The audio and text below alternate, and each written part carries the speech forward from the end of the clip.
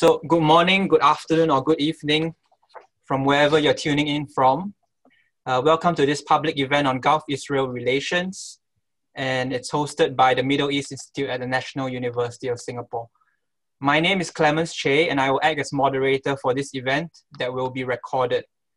The cultivation of bilateral ties between the Gulf states and Israel, with the exception of Kuwait, which we will talk about later, has been an open secret. And to the extent that one Middle East commentator, Ian Black, calls these relations just below the surface. He alludes to Israeli Prime Minister Benjamin Netanyahu's remarks on September 2017, when he told Israeli diplomats at the Foreign Ministry, and I quote, "What is happening in practice with Arab states has never happened in our history, even when we signed peace agreements.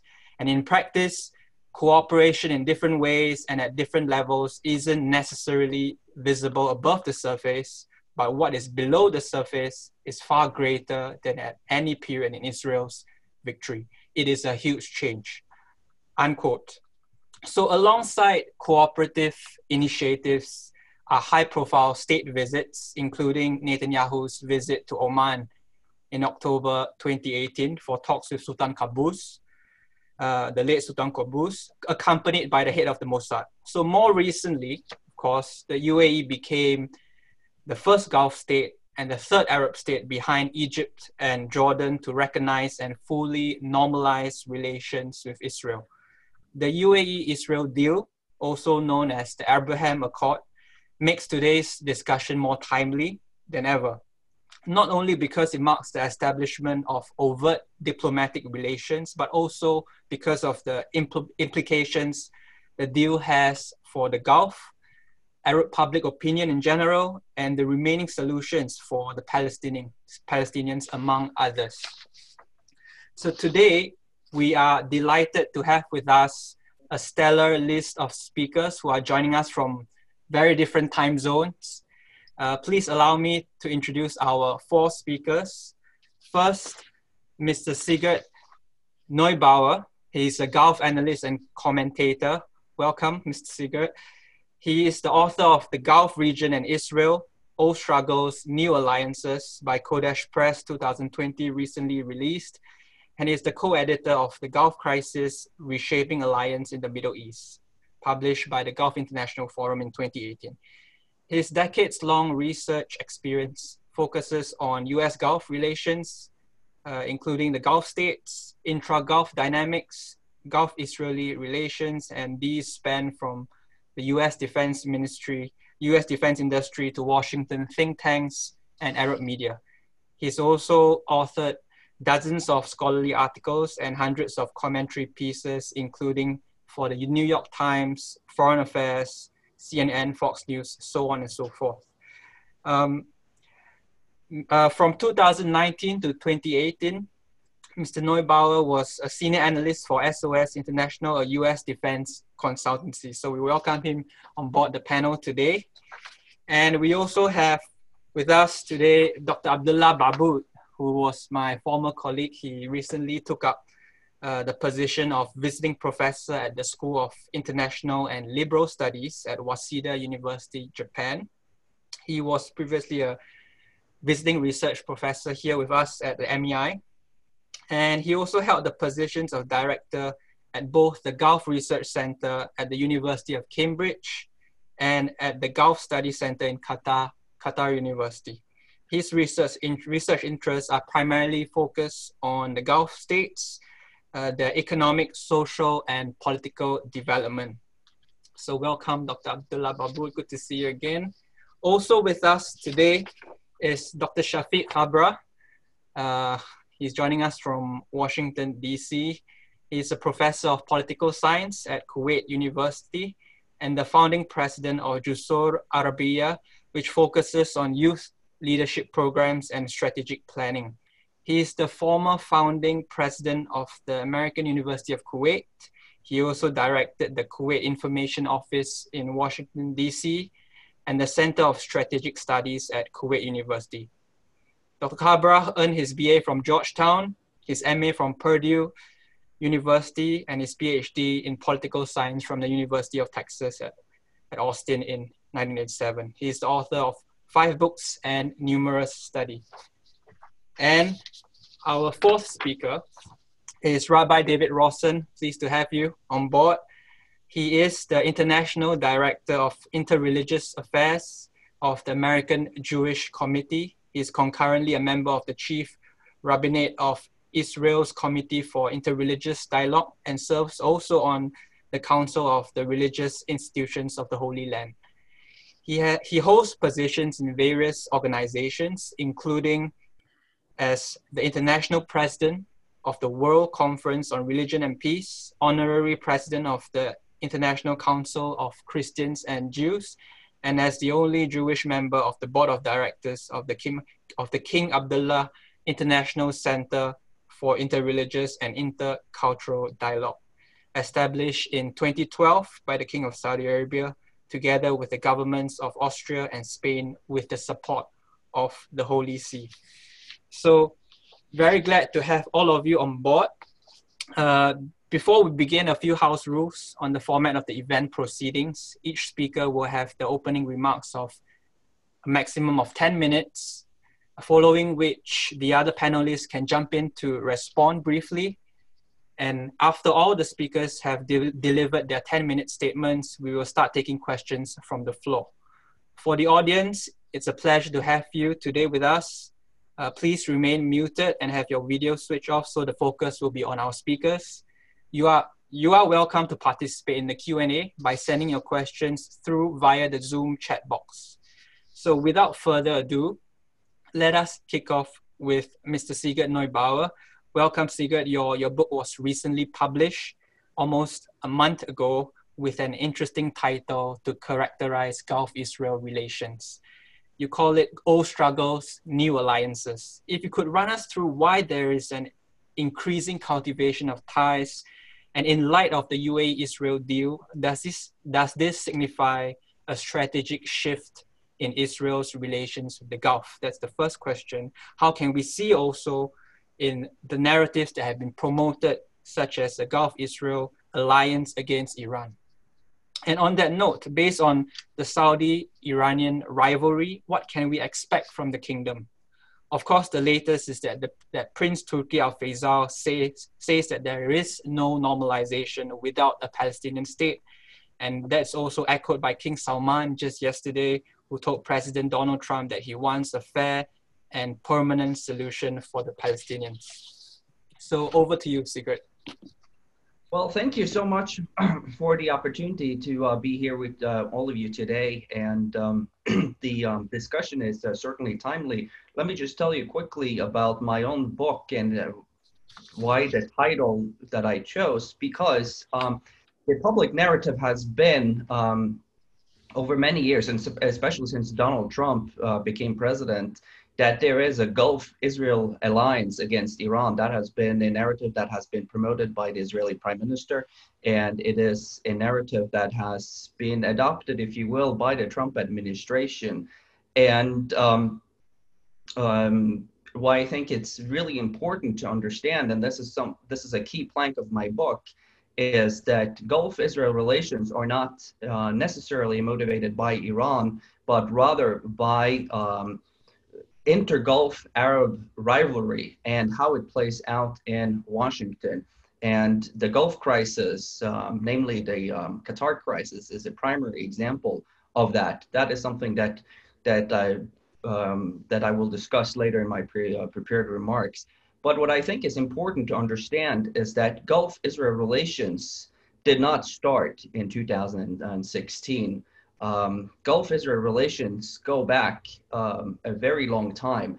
And what we are seeing during the Trump presidency is that we have seen the emergence of all the Arabian struggles really hitting the surface, bubbling up throughout the surface. And that's why I call my book Old Struggles, New Alliances, because the struggles between Qatar and its neighbors, that's a struggle that go back a long time. And the struggles between Oman and UAE and Saudi Arabia also struggles that go back a long time. As a matter of fact, in the 1950s, Britain intervened to prevent a full-scale war between Oman and Saudi Arabia over southern Yemen and among other issues. So we're seeing these tensions flare up again, and we're seeing that Israel, contrary again to the public narrative, is playing a stabilizing role within the broader Gulf region. The Israeli narrative, as I mentioned, is of course that Iran is its number one strategic threat, but what we're seeing is that the inter-Arab disputes have dragged Israel in to the conflict to the level that is only starting to be publicly known at this moment in time. So this is my first point. My second point is when we look at the strategic alignment of the Gulf region, I would like to point out that Israel's elevated standing in the Gulf, if you will, is really driven by chaos in Washington and by a unpredictable American president whose administration has made ties between Israel and the Gulf states contingent upon how the various Gulf states interact with Israel. And that in itself has elevated Israel's standing and has also enabled Israel to put a lid on some of these inter-Arabian struggles and preventing them really from becoming hot conflicts. The case in point is not just the crisis between Qatar and its neighbors. One of the key planks of my book is that Israel became a peacemaker, and Israel, along with Turkey and Iran, played an increasingly important role to prevent that conflict from becoming a hot conflict. And I'll be happy to go into details later on. The second point, I think, which is not fully understood yet, is that Prime Minister Benjamin Netanyahu's historic visit to Muscat was certainly framed publicly as Omani support for relaunching direct talks between Israel and the Palestinians. But in reality, it was an Israeli decision to shore up support for Sultan Qaboos and his government as Muscat faced an extraordinary difficult crisis with its own neighbor, the United Arab Emirates. And the Mossad director's subsequent visit to Muscat was to illustrate that ties between Oman and Israel are longstanding and robust. Speaking of which, the ties between Oman and Israel are not only strategic in nature, they are quite frankly historic. We know that the first engagement between Israel and Oman started in the 1970s when the Mossad, along with Iran and Jordan, provided support for Sultan Qaboos in the civil war against the Dhofar rebellion in southern Yemen. At that point, Israel provided military and technical and military assistance to Qaboos, and some of the introduction between Oman and Qaboos was facilitated by the British. So that the relationship really goes back a long time, and it is also important to understand that Oman has really up until recently been very discreet with its relationship with Israel, and it was only after the Gulf crisis hit Washington, in which Israel became front and center in the struggle between Qatar on one hand and the blockading states, that Oman decided, so to speak, last minute to invite Prime Minister Netanyahu to ensure that the kind of pressure that Qatar had come under from its neighbors would not come to Oman. So this is important. The second thing I think is important to understand is that the timing of the UAE-Israel peace agreement is significant, because it can be argued that during the Gulf crisis in 2017, when the blockading states came to President Trump and requested his support for their blockade, it can be argued that the narrow focus or the exclusive focus on Qatar Hamas ties was deliberate rhetoric by the United Arab Emirates and its surrogates in the United States to drag Israel into this inter-Arabian struggle. And at that time, it can be argued, and I don't know for sure, but it can be argued that the United Arab Emirates may very well have offered Israel full diplomatic relations in exchange for supporting it in its struggle against Qatar. If that offer was extended at that time, we don't know. But if it was, Israel did not take it. Instead, Israel actually extended Qatar a hand in peace and accelerated reconstruction in Gaza as a way of providing Qatar with a face-saving measure, where Qatar could argue that it was not supporting Hamas, but in fact cooperating with the Jewish state. So this is an important point. The second point of the timing of the UAE-Israel agreement is that it arrives at a time when Oman-Israel relations are steady and strong, even though there are public indications, and I'm sure our colleague Abdullah Baboud will discuss this, that there are indications that Oman will not follow through with normalization with Israel, as has been discussed in the Israeli media. The timing of the UAE-Israel normalization agreement also comes at a time where Qatar-Israel relations are flourishing. We just saw last week, as a matter of fact, that Qatar mediated a ceasefire, a long-term ceasefire between Hamas and Israel. And the ceasefire agreement was, of course, praised by the Israeli president, which goes to show that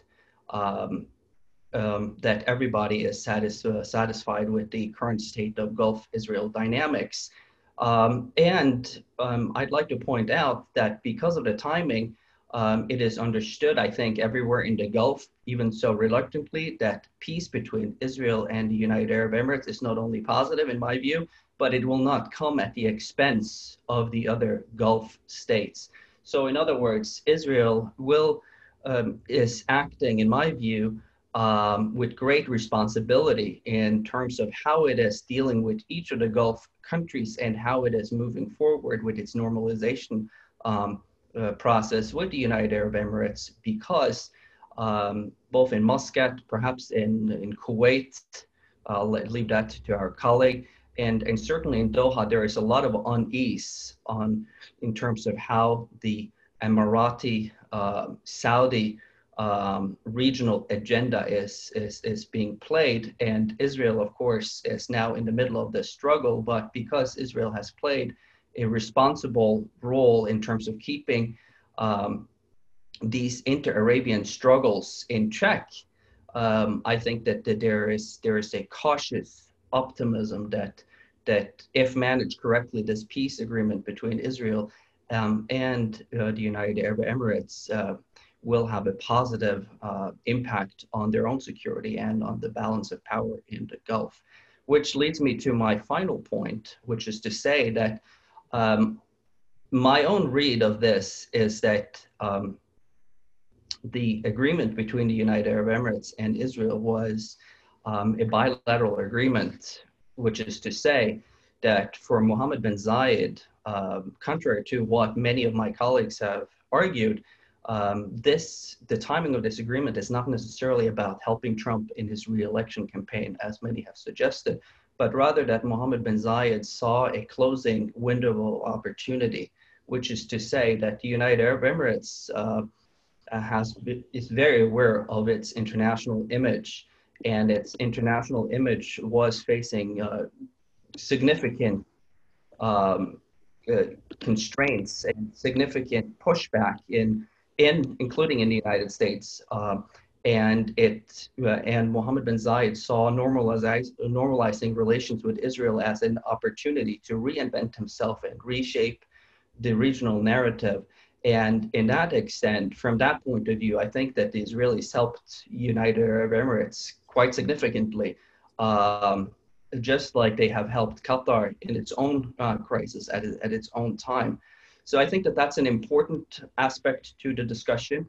And because these dynamics are what is guiding, in my view, the Israel-UAE dynamics, we have seen that the other Gulf states, because their own tensions with the United Arab Emirates, do not, quote, want to follow the United Arab Emirates. They want to define their relationship with Israel on their own terms. We have seen now that the public rhetoric and public statements from from Oman, Qatar, certainly Kuwait and Saudi Arabia, is that normalization will be tied to a two-state solution and to progress on the Israeli-Palestinian file. And I think that I'm speculating, but I think that until November, there will not be any other additional Arab countries to normalize ties with Israel. Should President Trump be reelected, I think all bets are off. And I'll leave it at that. Thank you, Sigurd. So just to sort of put your comments in summarize your comments.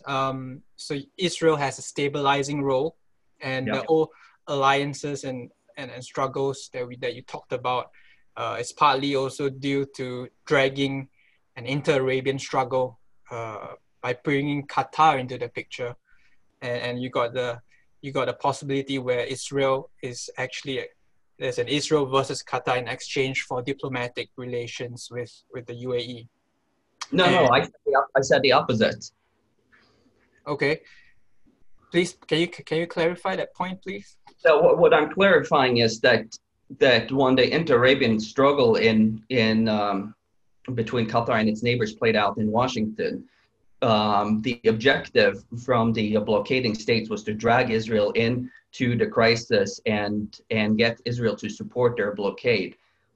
Instead, we saw the opposite. Israel actually did help Qatar and its dire when it was on its knees, to use the lack of a better metaphor, and help stabilizing the Gulf crisis.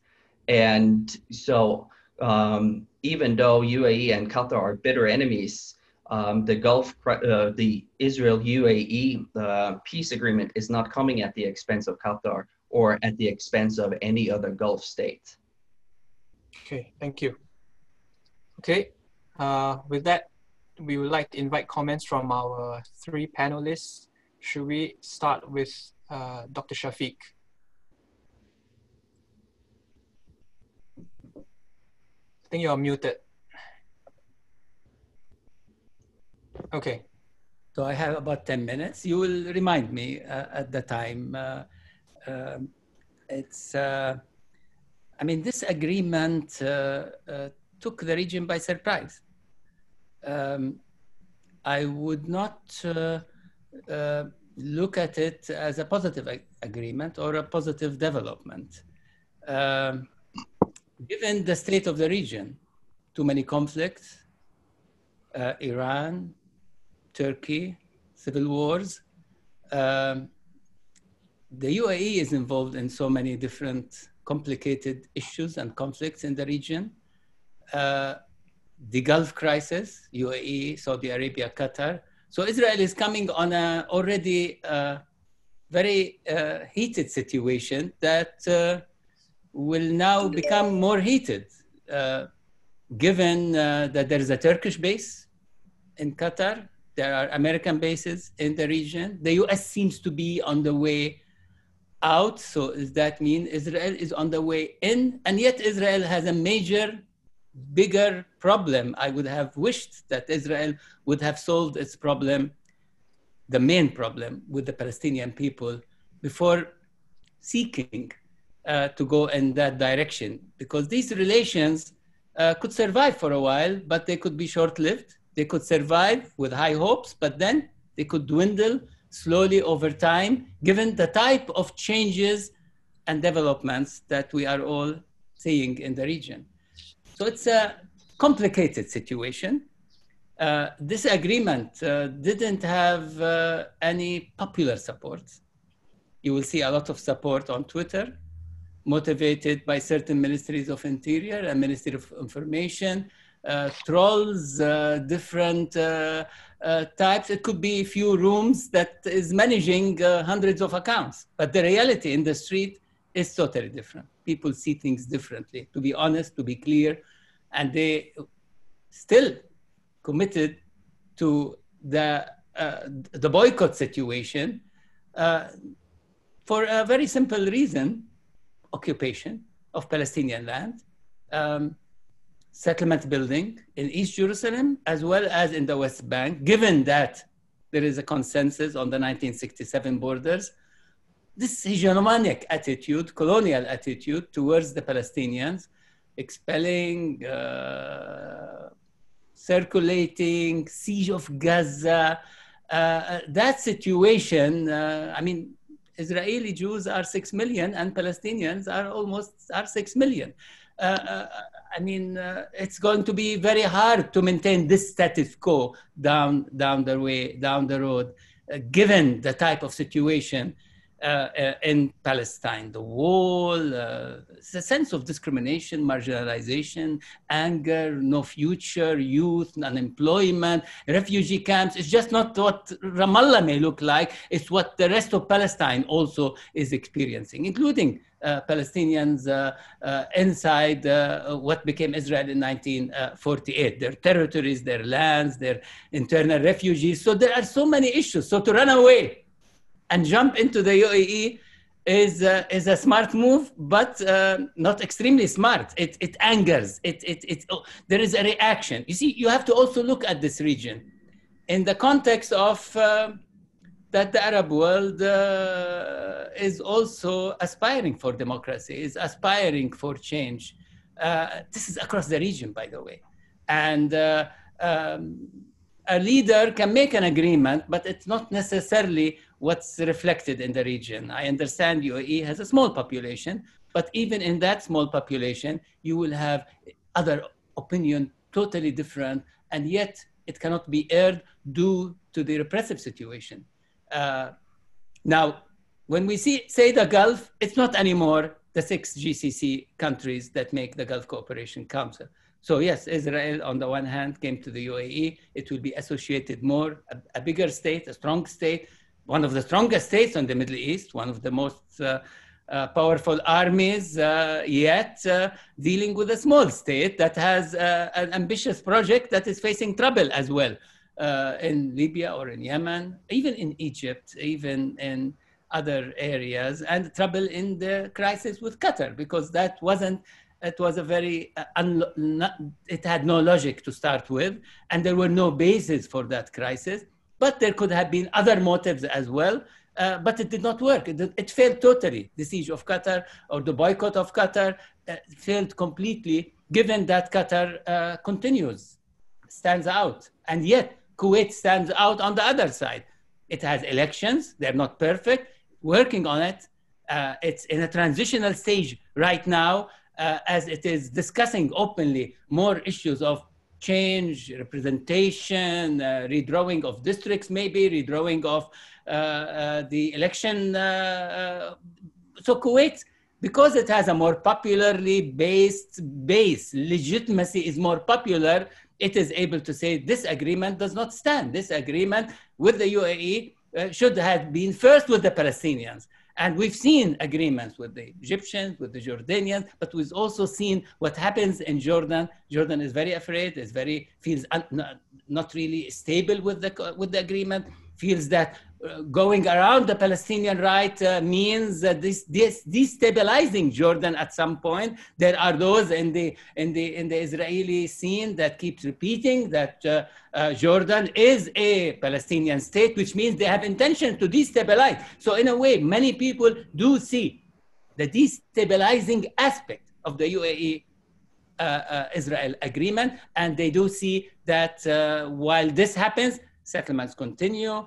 It's 1/3 of the Israeli budget goes to housing, goes 1/3 of it to settlements. There are always announcements on new projects, and that's Palestinian land.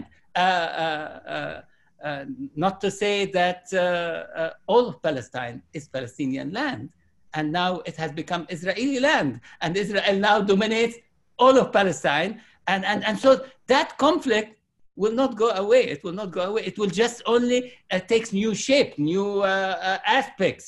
It may fine, be regulated, less violent, but the stories, the suffering, the marginalization, the agonies, the pains, the sense of exile is very suffocating for Palestinians and for many Arabs who feel their pain as well, no matter what certain autocrats may be telling the Israeli political system, left and right.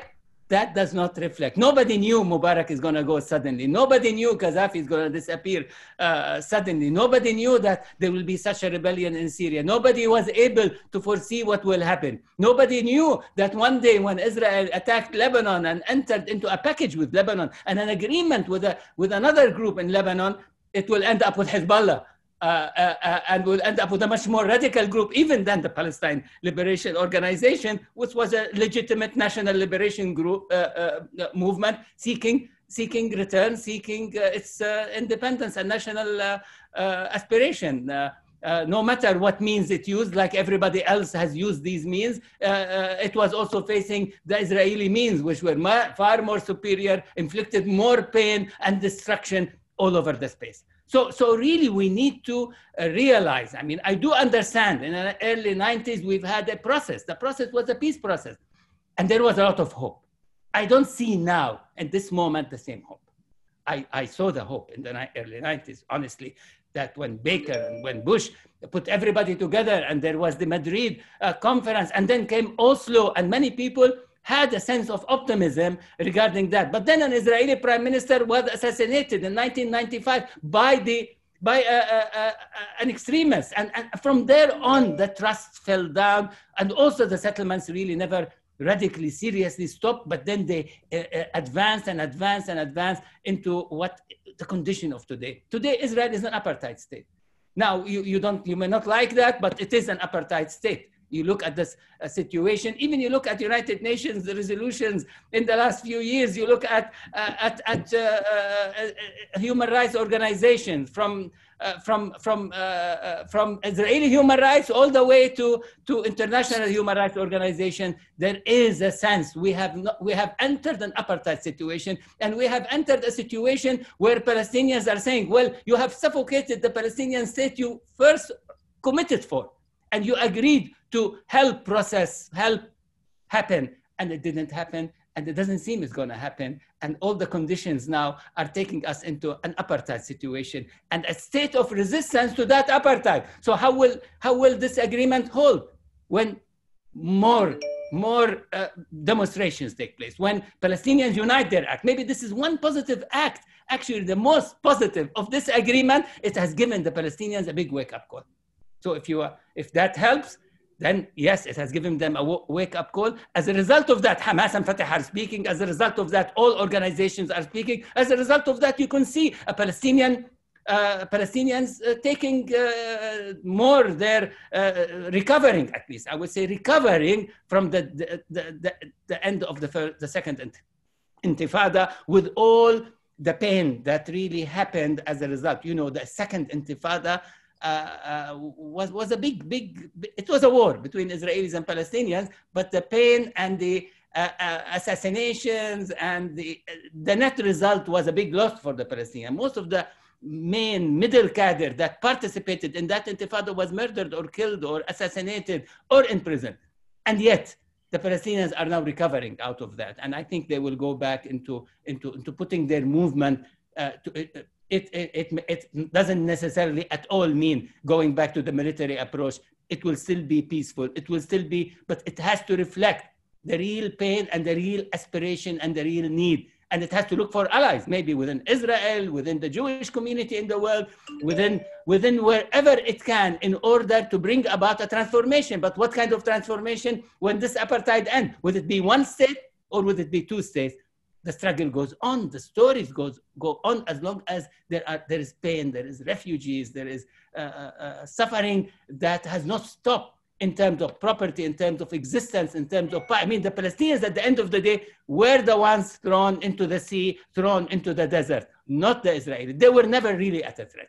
And I know there is a narrative in Israel that it was a threat. There was never a threat. Even in 1948, King Abdullah was speaking with them. Even in 1950s, Nasser was trying to speak with them. Even in the early 50s, late 40s, Hosni Zaim in Syria was trying to speak with them. Everybody was trying to speak. And I understand that from state to state relations, but the stories of people and agonies and suffering continues. And without addressing these issues, no peace will stand. And if it does, it is not a real peace, and it will only look a shadowy one that is up to a point.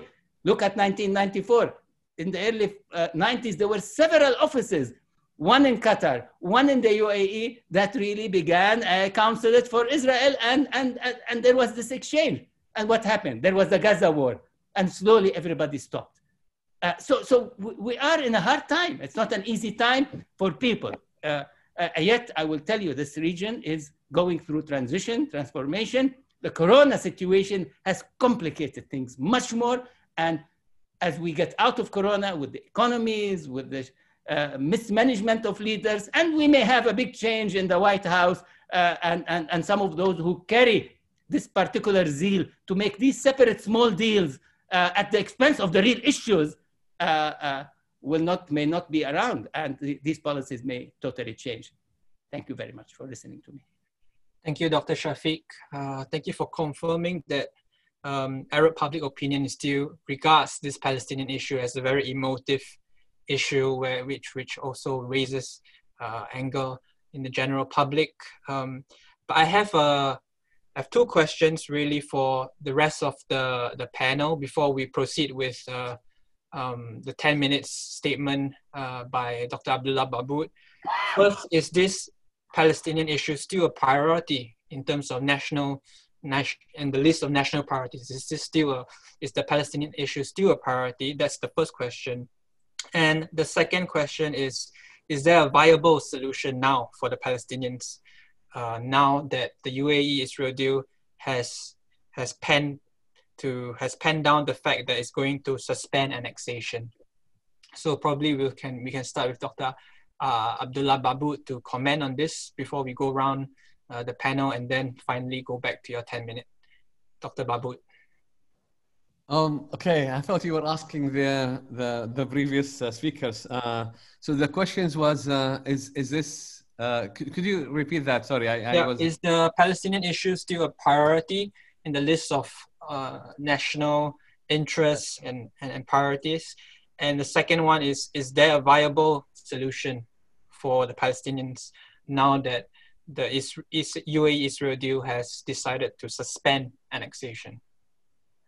Right. I think there are two different ways of looking at this. First of all, thank you very much, Clemens, for inviting me to this distinguished panel. It's always a pleasure to be with you and personally, and with MEI on MEI events, and also with friends and colleagues in this panel. I guess some of the topics I wanted to talk about has been covered by my colleagues quite eloquently. But just to answer your question is, if you ask me whether the Palestinian issue is still as important as it was, I think the real answer for that, it's not. Because there has been other issues, or there are lots of other issues that have now come on the table, and most of the Arab countries are struggling with these issues, whether it is the pandemic now, but also the economic development, the interstate conflicts, the rivalry and competition between them, etc., and all this kind of reconfiguration of the Middle East. All of these things have become as important as the Palestinian issue. But to say that it has completely gone, I think that will also be wrong, because I think the Palestinian issue is still very much an important issue in the psyche of the people. And that's not because they are just simply Arabs or Muslims or Christians, but because also, what they see what is going on is unfair treatment to to the Palestinian people. So it does actually, from time to time, come up as a strong point in the psyche of the people, and it will not completely die away, but it's not as strong as it used to be in the past.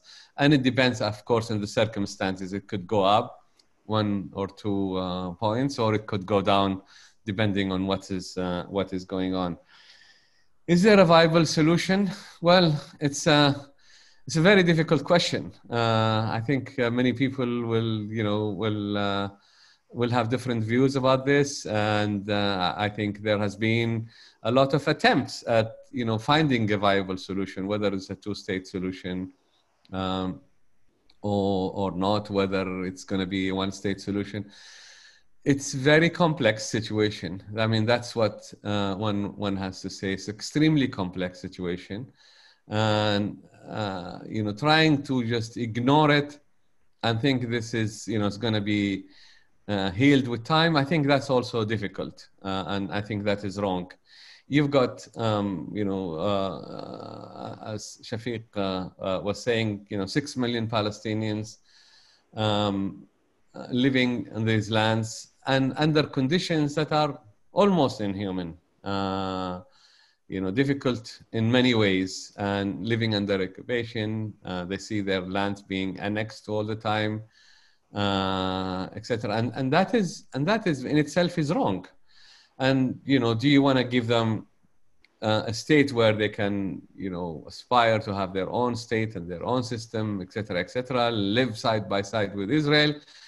Is one thing, and that is what I think the international community has been pushing for. Or do you want to keep pushing and annexing land and doing what the current Israeli government is doing, and really kind of forcing the one-state solution at the end? And that is not good for the Israelis themselves, as some people would say. And it's not, I don't think the Palestinians also want it, although some of them might want that as well.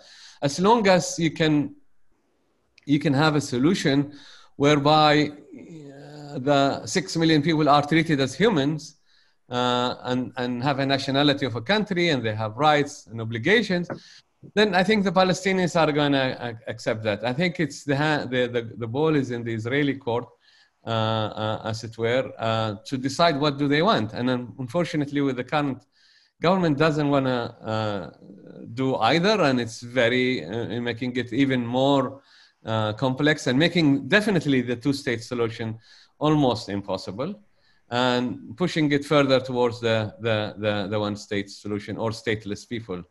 And that is wrong. And I think it is a very, as I said earlier on, it's a very complex situation, and it is not going to go overnight. And I don't think this even peace agreement, with whatever it entails, with the UAE, is going to sort the core issue, the core problem. And I feel like I can get into that later on in my presentation. Sure. Thank you, Dr. Mahmoud. Let's hear from Rabbi David Rosnan on his views on this as well, on these questions. Thank you. Well, if you'd like to hear my response concerning the Palestinians, I think I'm the only one on the call who's actually living amongst the Palestinians. So I can tell you that despite the rhetoric generally of senior-aged intellectuals who will tell you that the Palestinian population is reflected by Abu Mazen and by Hamas in terms of the rejectionists, that is not the case at all on the street. I think the vast majority of Palestinians are just fed up with their leadership. Whether it's the PA, whether it's Abu Mazen, whether it's Hamas, they see them all as corrupt. Their infighting and incapacities to come together is what causes the distress. Most Palestinians feel that the Second Intifada failed them because it persuaded Israelis that there isn't a partner for peace, and therefore all the opportunities that were there were lost, and that they are ultimately the victims of their own leadership. In fact, I'm surprised at how many Palestinians see the UAE-Israel Accord in a positive light, and out of total frustration with their own leadership, are hopeful that influences from the Gulf might be able to improve their lot and the conditions of their life. There's a feeling amongst the Palestinian street that Abu Mazen's rejection of Olmert was a big mistake, that violence all the time only is counterproductive, and that Israelis are more, in fact, intransigent, which is the case, precisely as a reaction to this reaction. And proof of the fact is that 20% of Israeli society are Arab Muslims who have full citizen rights. And therefore, the idea of apartheid is rather a silly concept when you look at that reality in terms of what Israel is. But I would say that Palestinians are very frustrated with essentially traditional Arab policy, and are hopeful that there might be a new horizon here. And I'm hopeful that there might be a new horizon which will alleviate the Palestinian situation, because their present leadership is not capable of delivering that for them. And that's a great tragedy for them. I certainly believe a two-state solution is still feasible. But even if we come to a situation where we have some kind of cantonized structure, that would be the case. The vast majority of Israelis want a strong Jordan, they want a strong Egypt, they want neighbors which they can rely on. And the result of the Abraham Accord has given people some kind of optimism, and I think even amongst Palestinian society. Thank you, Rabbi David. Do we have any further comments from Sigurd and Dr. Shafiq before we move on to the 10-minute statement by Dr. Babood?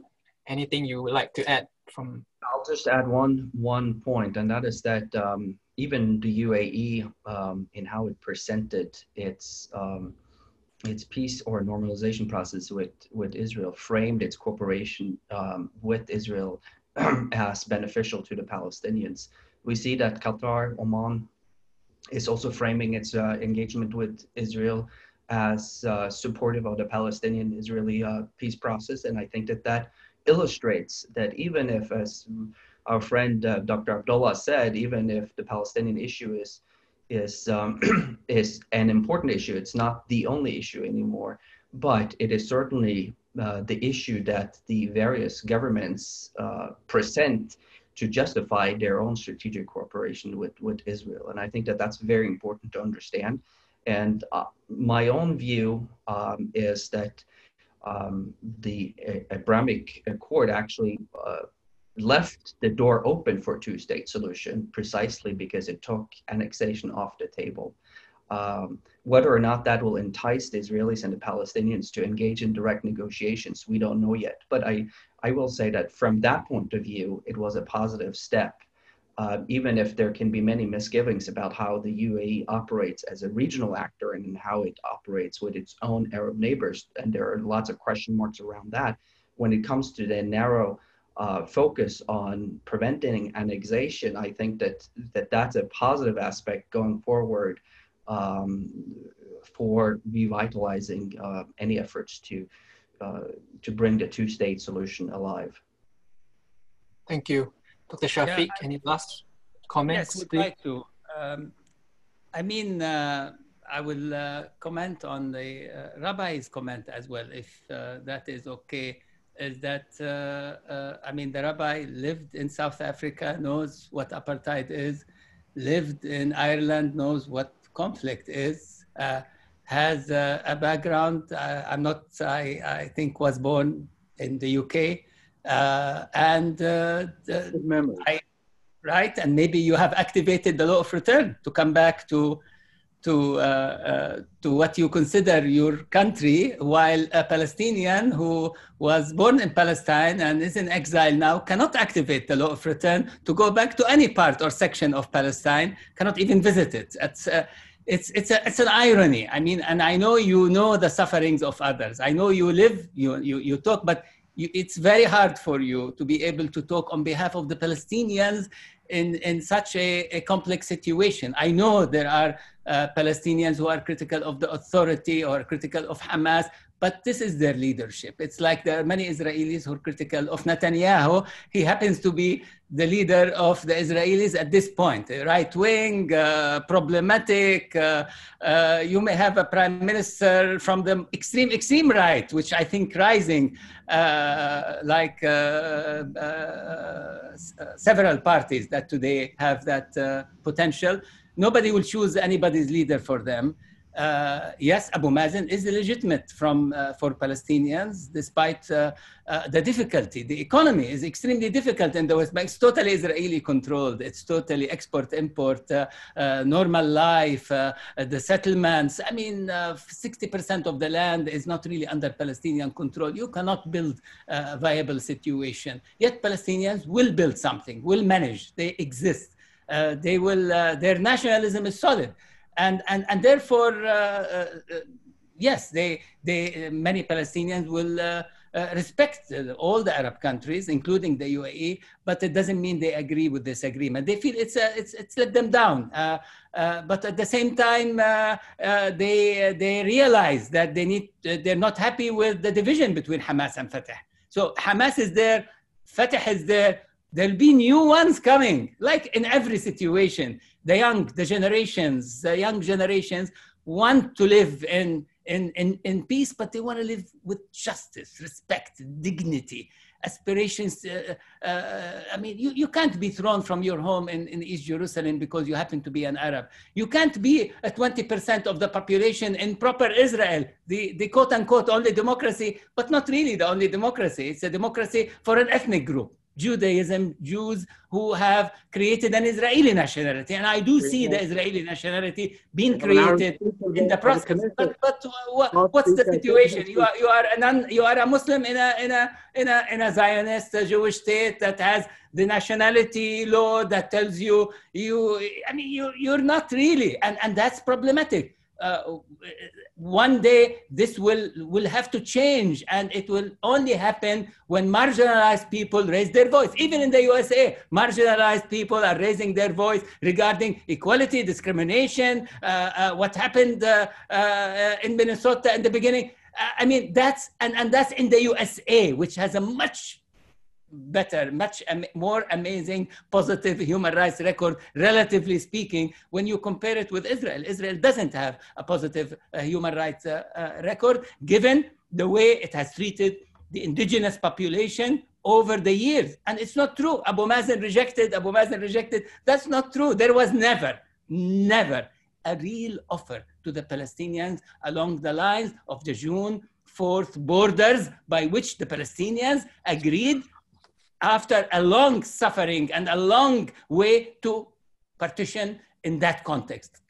There was never a real offer. No, neither in Camp David with President Clinton, never. Read Bob Malley, read Hussein Agha, read other members who were there. You will see it was much more controversial, and it was always, you see, the US has always had a blind eye towards Israel. That has been a problem. And with this administration in particular, we have the lowest trust. I mean, there is not only a blind eye, it's all the eyes are blind. With Mr. Kushner and with the President Trump, it's a one-sided. And you cannot be a broker. You cannot even be an acceptable broker to produce peace when you are one-sided. It will not work. You can have a wishful thinking about it working, but it will not work. So we are in this. Palestinians genuinely want to see an end to the apartheid and forget the leadership. Let's talk about the base. Let's talk about Maslow's needs. Let's talk about human suffering. Let's talk about what people want. They want to travel. They want to live normal. They want to go and come. But they want political rights. They also want human civil rights. They want all their rights. They don't want their prisoners thrown for ages, strike after strike, 6,000 of them in Israeli jails. It's not today. There is no Israeli de Klerk. And you're telling me maybe there is no Palestinian Mandela, but I will tell you that President Abbas and even Hamas, you've been negotiating with Hamas all along between all these wars, between 2008 and 2014. There has been on these ceasefire. I mean, war is maybe negotiation in a different way, but at least people have been able to come to grips into the limits of militarism and military. And that's where you had in the Gaza Strip under siege, under human conditions that are, you are not estimating the time bomb in Gaza. You are not estimating the suffering of people in Gaza to the point where there are now 2 generations that are not even in a normal situation, under total siege, can travel, can go, can see the world, can manage. I mean, we're lucky there is the social media, but besides that, they are totally encircled. And yet, thank you, Dr. Shafiq. I'm not here to debate the Palestinian issue with you. Obviously, I disagree with almost everything you've said. I was asked simply whether the Palestinians, what the Palestinian attitude was. And I would tell you the Palestinian attitude is not that of Abu Mazen and of Hamas. And with regards to the suffering and the desire to resolution, the vast majority of Israeli would like to do that. They're suffering too. You completely ignore, therefore, the dimension of it. There's a situation to resolve, but it's not a question of apartheid. Apartheid is when you deny people their civil liberties on the basis of the color of their skin. Here, this is a security issue, where Israel is proven by the fact that its citizens have full rights regardless of race, color, creed, but the situation with regards to the West Bank and Gaza is totally different. Why? Why is it totally different from the situation with regards to the Arabs within Israeli society? Because it's not an apartheid issue. It's an issue to do with security and threat and perceptions of their own particular viability. So you can criticize Israel policy. You can say it's wrong, perfectly legitimate to do so. But it's not coming out of a desire to oppress people because of the color of the skin or their ethnicity or their religion. That's why the term is wrong. Thank you. Thank you both. For the interest of time, let us go to... Rabbi David, look into it. It's not about the color of the skin. We are colored in a certain way. We are third world. We are Muslims and Arabs and Christians in the Holy Land, and we've been treated in the way any colonial settler would treat people. There are more Israeli blacks than there are Palestinians. Read all the books, Israeli books. Read Tom Segev, even. Okay, thank you both. I think we can agree to disagree for now. In the interest of time, we will move to Dr. Babout's 10-minute comment. Dr. Babout, if I could ask you, based on the UAE-Israel deal that we had been talking about, could you tell us a bit about the reactions by Oman, Bahrain, and Qatar, considering each has their own relationship with Israel? What are the perceptions at the state and local levels? I know we talked a bit about this being an emotive issue, but what is your general assessment of what's going on between what is the people in government and the people on the ground? Please, Dr. Babout, you have the floor. Thank you, Clemens. I was actually interested in hearing the debate between the Rabbi and Shafiq, but if you asked me to speak about this, I want to start by just dispelling some of the misperceptions, if you like, that we all hold at different sides of this conflict. One of those perceptions is that the Arabs, the Muslims hate the Jews or the Israelis. And I think that perception has to be debated as well. And they don't want to accept Israel. I think that is also wrong. One other misperception is that because of my own security, I don't care about the others. And I don't care about human rights, and I don't care about what, international rights, etc., and other humanities. The other perception is that, might is right. And as long as I am strong and powerful, and I've got the United States support behind me, I can do whatever I want. And, those perceptions, misperceptions, and there are many, I won't get into them all, do actually kind of color the picture. Just to correct a few things is that the Arabs have already, all of them, all the Arab countries have already accepted the state of Israel. And the Arab Peace Plan in 2002, with all its positives and negatives, have been put there, which basically says, we will accept Israel, we want to have normalization with Israel in all aspects, as long as there is, of course, if they meet, certain international agreed principles. Now we can discuss those details, but the principle is that it's already there. It's been accepted. And there is no problem between an Arab and Israeli, a Jewish and Muslim, or Jewish and Christian Arab. There is no problem with the race itself or the religion itself. There is a problem with the Israeli policies. And that is really what we really need talking about. And again, in a way to answer to what Rabbi David had mentioned is that, there is no one people, or there are no people who just blindly follow their own government or like their own government. I mean, look at the United States and look how the population in the United States and look how they look at Donald Trump and Israel itself. And Mahmoud Abbas or Ismail Haniyeh are not necessarily different from that. They have their own faults. What we are talking about is the people in the region. The people in the region now have had enough conflicts, have had enough wars and devastating relationships that are affecting the whole region from east to west. People want to live together. They want to trade. They want to travel. The Israelis want to be part of this region. And the Arabs want to be also, be able to go to Israel and visit Palestine, etc. So there is this aspiration of the people.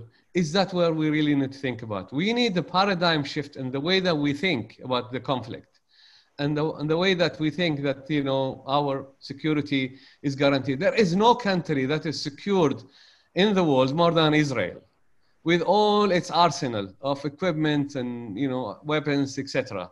And I don't think all the Arab countries and the Muslim countries combined can even create a threat to Israel. And that is already accepted. Israel is already the only nuclear power in the region. What people want is the right for the Palestinians. What are their rights? What is Israel going to accept? And I think if there was anything that was given to the Palestinian leadership that is meaningful, I think any leadership, not only the Palestinian leadership, would bite the hands that gives them that. But nothing was given substantially or reasonably to allow that. That's not to say that there are problems with the Palestinian leadership. Obviously there is, and we all accept that. I even tweeted about it last night. How bad is that the Palestinian leadership is. And now I want to move to the topic that you that you asked me, having just clarified this. I think what is going on, and especially the Abraham Accord, any peace, any movement towards peace is obviously welcome. But however, we need to understand whether this is really going to help peace, or is it just a tactical game for the benefit of one party or the other. And it could actually have the wrong consequences, if you like. United Arab Emirates and Israel are not at a war. There are no Gulf countries at a war with Israel. And there are already many relationships at my friend and colleague, Sigon Nibord had just explained in his book and his presentation. The relationship goes back to the 50s and the 60s and the 70s. It's clandestine, it's under the table, some of it at least, but some of it was over the table, and there have been meetings, and during and official meetings and visits, and after the Oslo Accord and the Madrid process, you saw that there were, visits by Israeli Prime Minister to the region, and until recently to Oman. And even trade offices hoping to open embassies were opened. And there were signals to Israelis, to the Israeli public, to the Israeli government, that look, we want peace and we mean it. We just move on this process. Unfortunately, for one reason or the other, it hasn't moved on, and it all under the guise of Israeli security, which it doesn't bite anymore, unfortunately, with all respect. Now, what happened with the Abraham Accord is basically, you can call it a peace process, you could call it a peace agreement, and as I said, the two countries are not at war, so it's a misnomer to call it a peace process.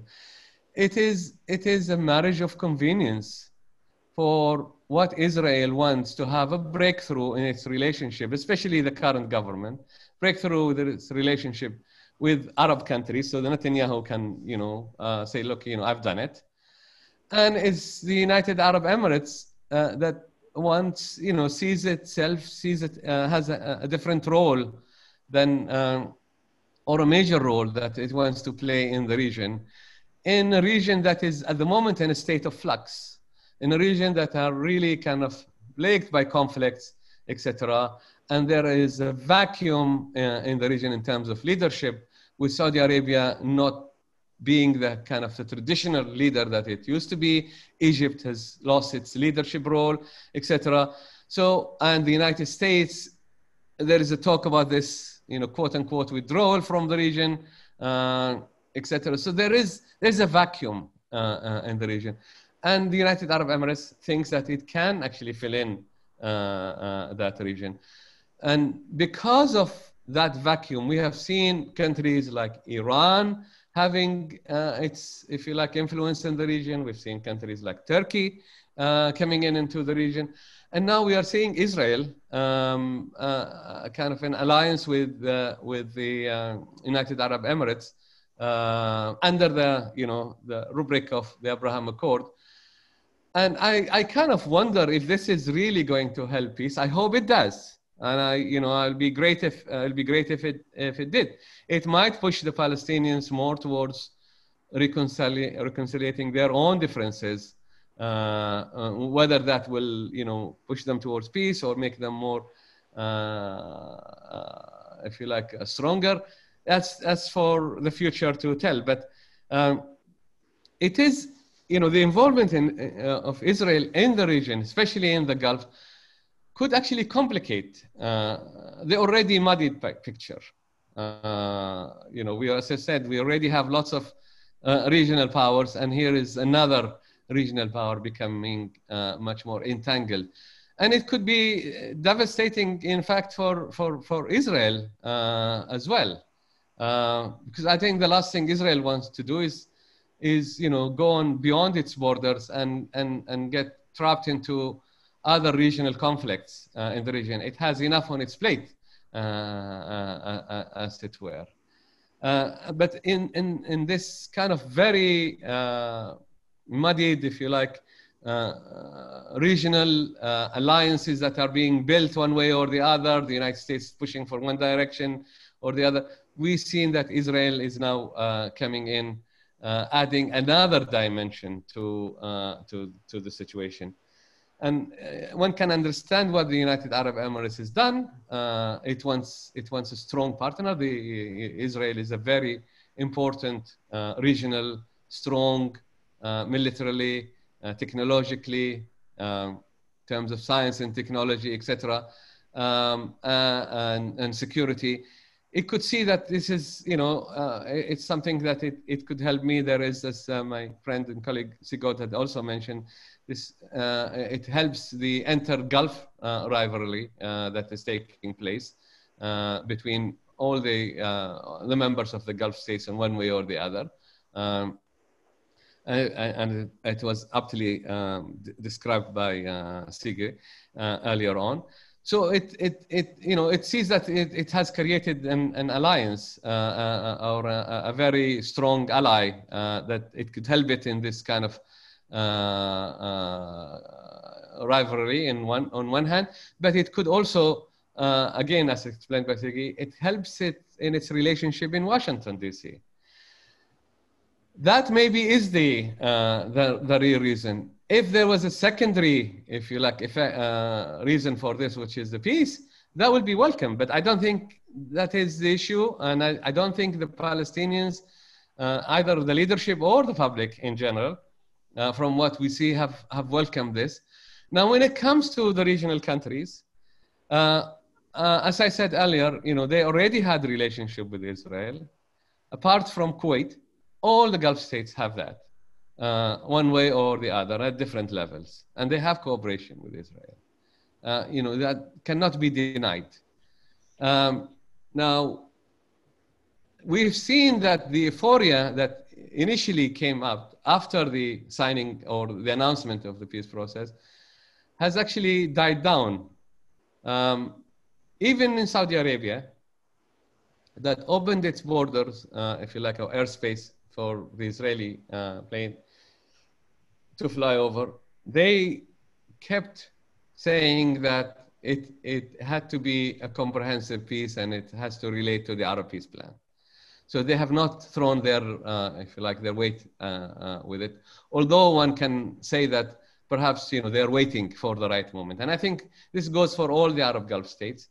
They are waiting to see what kind of consequence this is going to happen. Even Bahrain and Oman that initially supported the Abraham Accord, they actually now slowed down and basically the last announcement that they are supporting the Arab peace plan. So I think it's very difficult to tell where is this going to go. I think there is a test or the United Arab Emirates is taking this test to see how the public reaction, how regional reaction is going to be. And I can tell you from what I hear, it's mixed, but I think it's mainly against the deal because they don't see it as really pushing towards peace. If you cannot sort out the Israeli-Palestinian issue and the issue about stopping Israel and annexing the land is debatable. Whether Netanyahu is going to go for that or not is also was debatable. But it does not say anything about Palestinian rights. It does say anything about Palestinian state, etc. So the public opinion in general, although there are no public opinion polls here that one can rely on, but from what you hear in the media and so on, I think the people are totally against the deal because they don't see it as a means to pushing the peace. And the peace, if it comes, will be by product, and it will be just another thing another outcome that wasn't planned.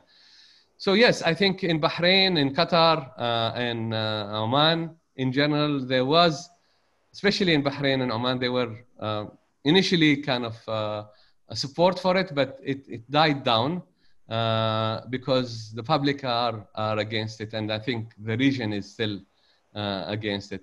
And I think this is, it does not really offer anything that is suitable.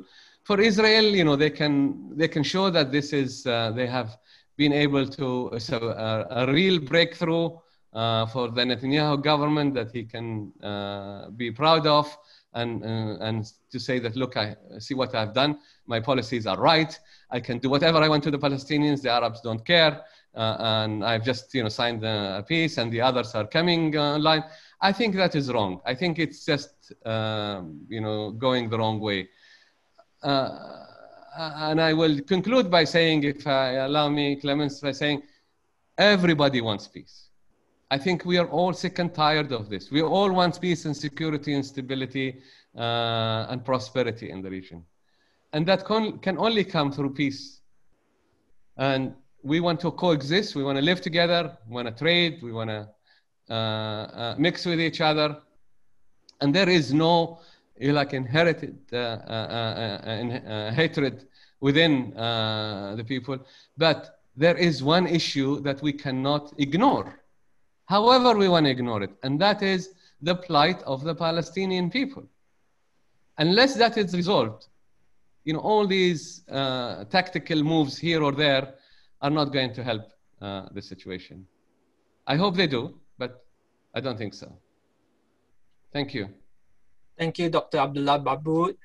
Just to add on to your earlier comment about the public opinion, I have with me sort of a summary of Middle East public opinion poll done by Dr. James Zogby, of the president of the Arab American Institute. And he conducted a poll in 2018 where about the feelings of citizens feelings by citizens in Saudi Arabia and the UAE about the Palestinian issue. And it seems that roughly 60% of respondents in both countries said they oppose partnering with Israel against Iran, even if Israel ends the occupation and signs a peace deal with the Palestinians. So it's sort of a statistic that we have here. But let us now invite Rabbi David Rawson to give his 5 to 10 minutes remarks. Could you comment on the degree of cooperation in the Gulf with Jewish communities and how that plays into informal relations with Israel? Of course, we've seen how religious inclusiveness has been a theme. And one prime example is Pope Francis' landmark visit to the UAE, and following which the UAE's decision to establish an interfaith council known as the Higher Committee of Human Fraternity. So will we see this trend continuing, and how can interfaith relations spill over into more formal forms of diplomacy? We've also seen that Israel scored 2 diplomatic gains when majority Muslim Kosovo agreed to recognize Israel, and also we've seen how Serbia has said that it would move its embassy from Tel Aviv to Jerusalem. Both are US brokered deals, by the way, but just to get your views on these and your comments. Thank you. I will indeed, but I think your comment immediately after Dr. Abdullah finished was important. You noted the survey that showed that regardless of whether Israel establishes a peace treaty with the Palestinians, there is still hostility and there's still opposition. So you have confirmed that with your data. Now that's really important because Dr. Abdullah's own particular view may be very noble and very positive, but I think he has a rather generous view of the Arab world as a whole.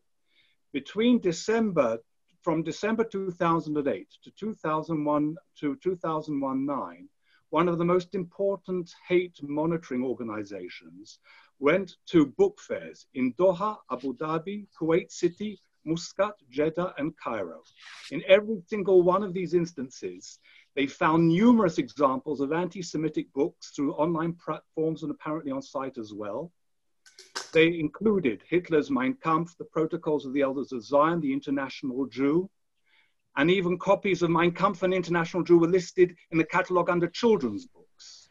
I mean, we can go on with this. It is absolutely naive at best to conclude that there is no anti-Semitism and hostility towards as Jews qua Jews within the Arab world and within the Gulf as a whole. Now, you could say, and I think that's a legitimate argument, that were it not to be for the political conflicts, this might have not erupted.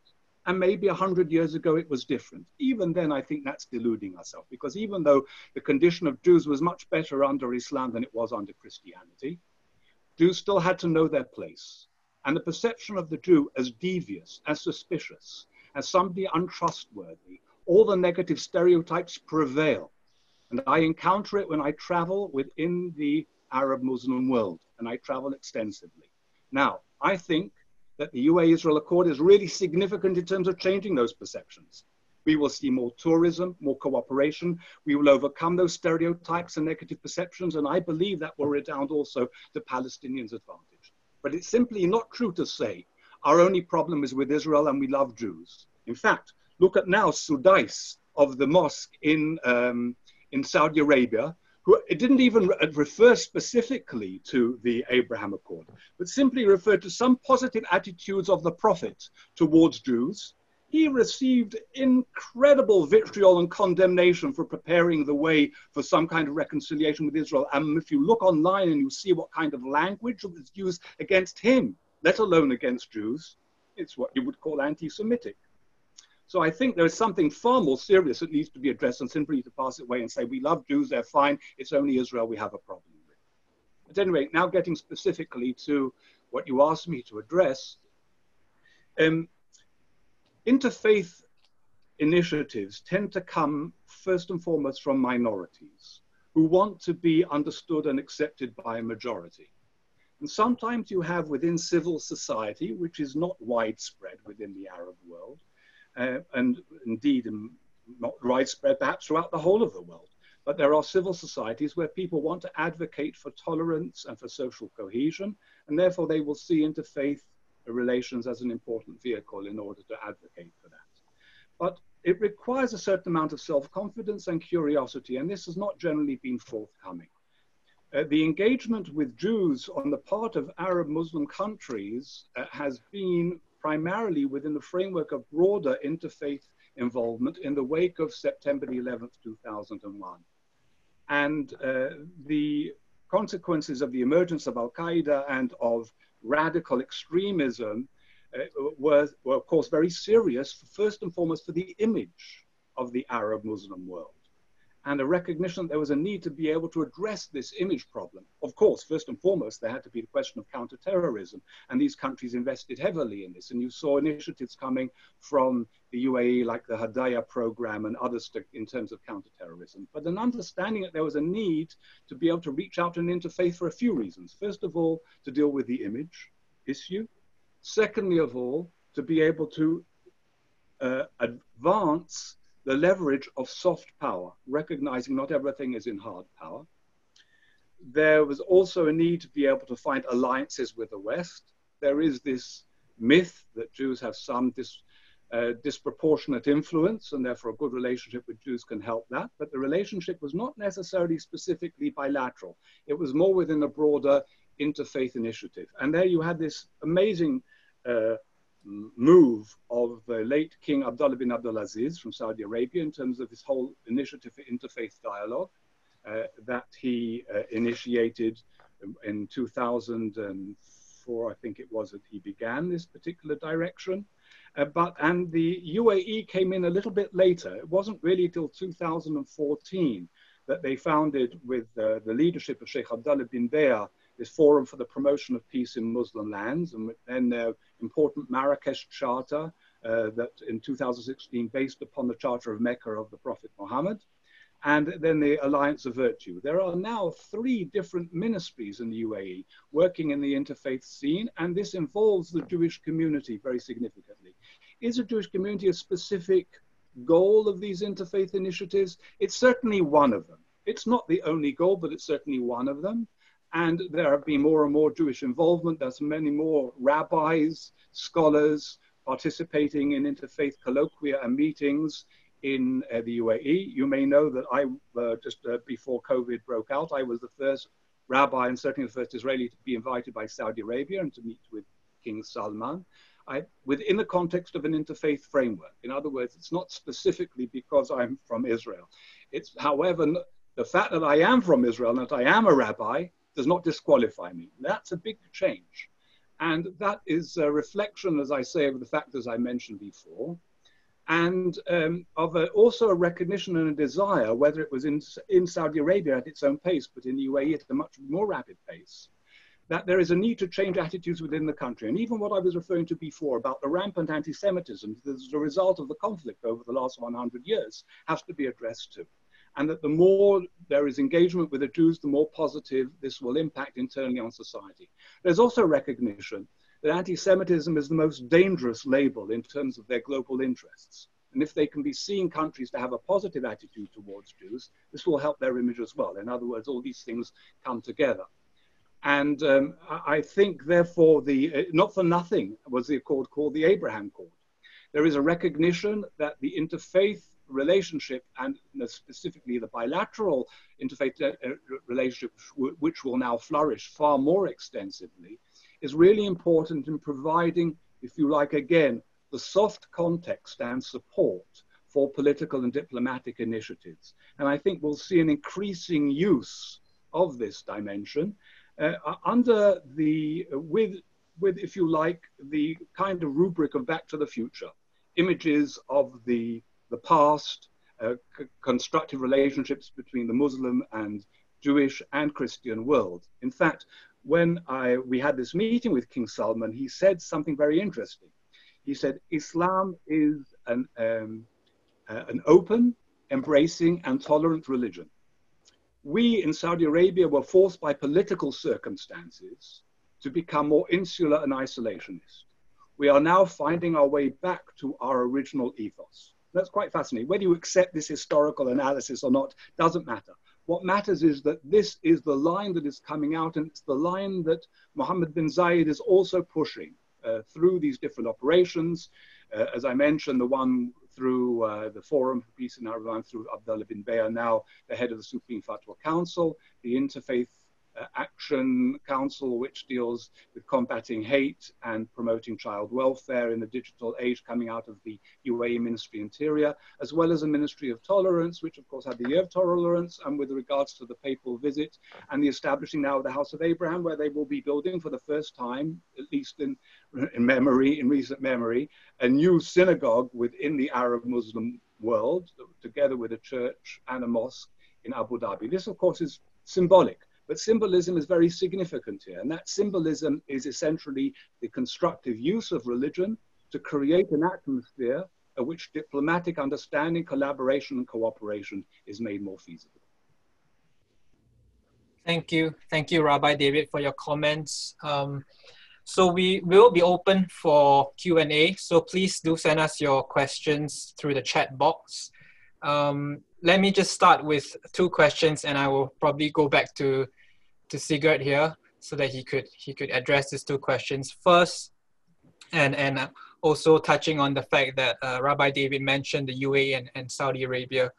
The first question is, could you tell us if the UAE-Israel deal has allowed the UAE to reinforce its international profile as a forward-looking Arab state from Washington's eyes? So from Washington's point of view. And the second question, what next for Saudi Arabia? Of course, it was the one who launched the API back then. But what next? When we talk about this Abraham Accord, would they? I mean, of course, Prince Turki and King Salman have reaffirmed its support for the Palestinian cause. But what next? So I have these two questions that we'll probably run through the panel, and we'll start with Sigurd. Thank you. Well, thank you so much for that question. I think it's important to recognize that this is not a zero-sum conversation, whereas Rabbi David is, of course, correct about all the positive aspects related to Jewish engagement with the United Arab Emirates. And I think that there is a genuine interest, not just in the UAE, but across the Gulf. There's a genuine interest in Jewish issues, whether it's culture, whether it's exchange, or whether it's geopolitics. I think that is true, and it's something that is growing. So this is not where the criticism of the United Arab Emirates comes in. Where the criticism of the United Arab Emirates comes in Washington is transfer of advanced weaponry obtained from the United States to various militias operating in Yemen and in Libya.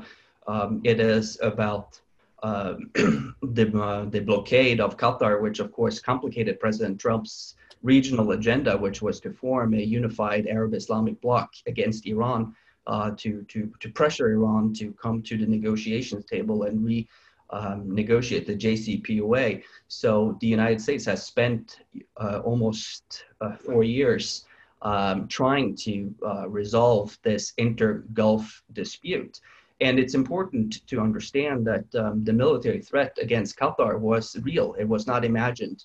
The United Arab Emirates and Saudi Arabia had tried to invade Qatar, and dragging in pro-Israel groups into this inter-Arab struggle was extraordinarily destabilizing from an American perspective.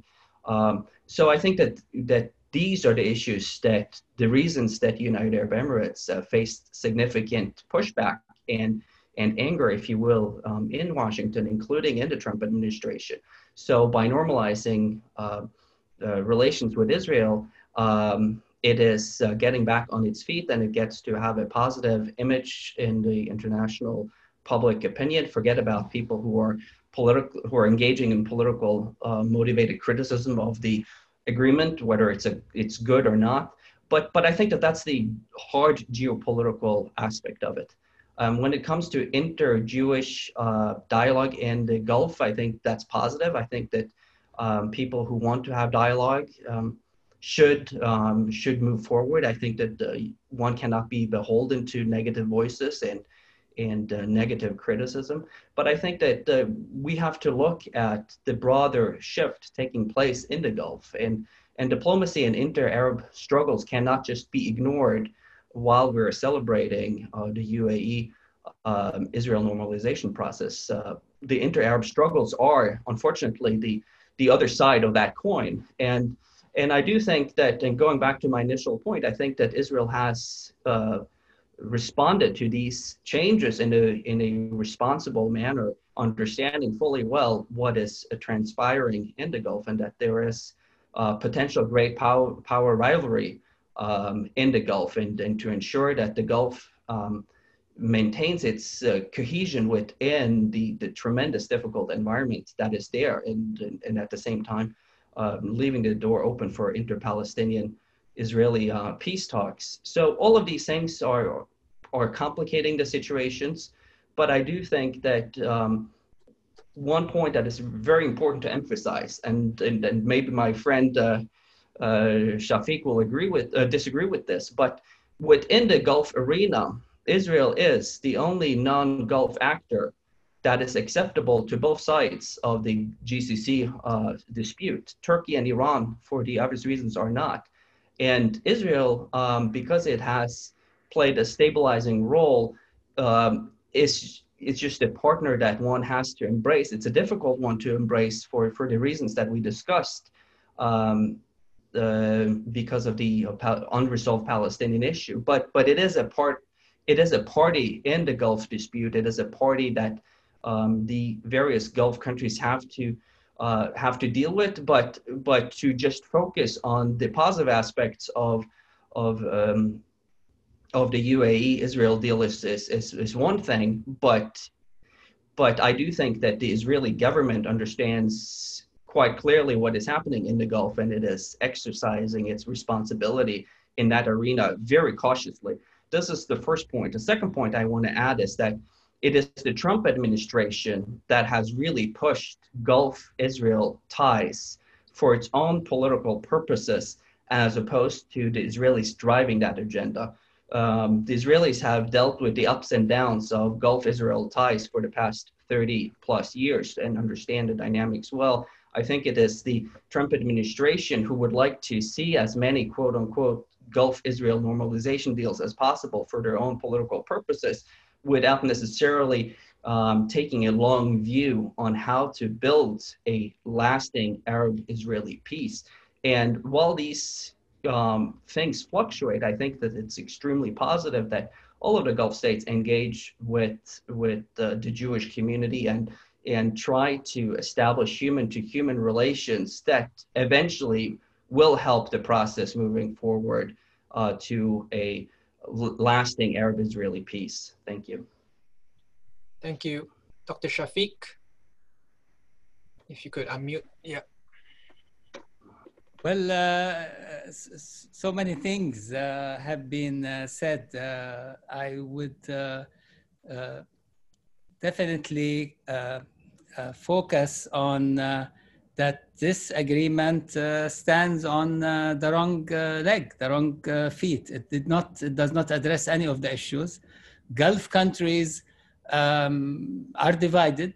The fact that some Gulf countries have agreed or looked at they are flexible is from too much US pressure.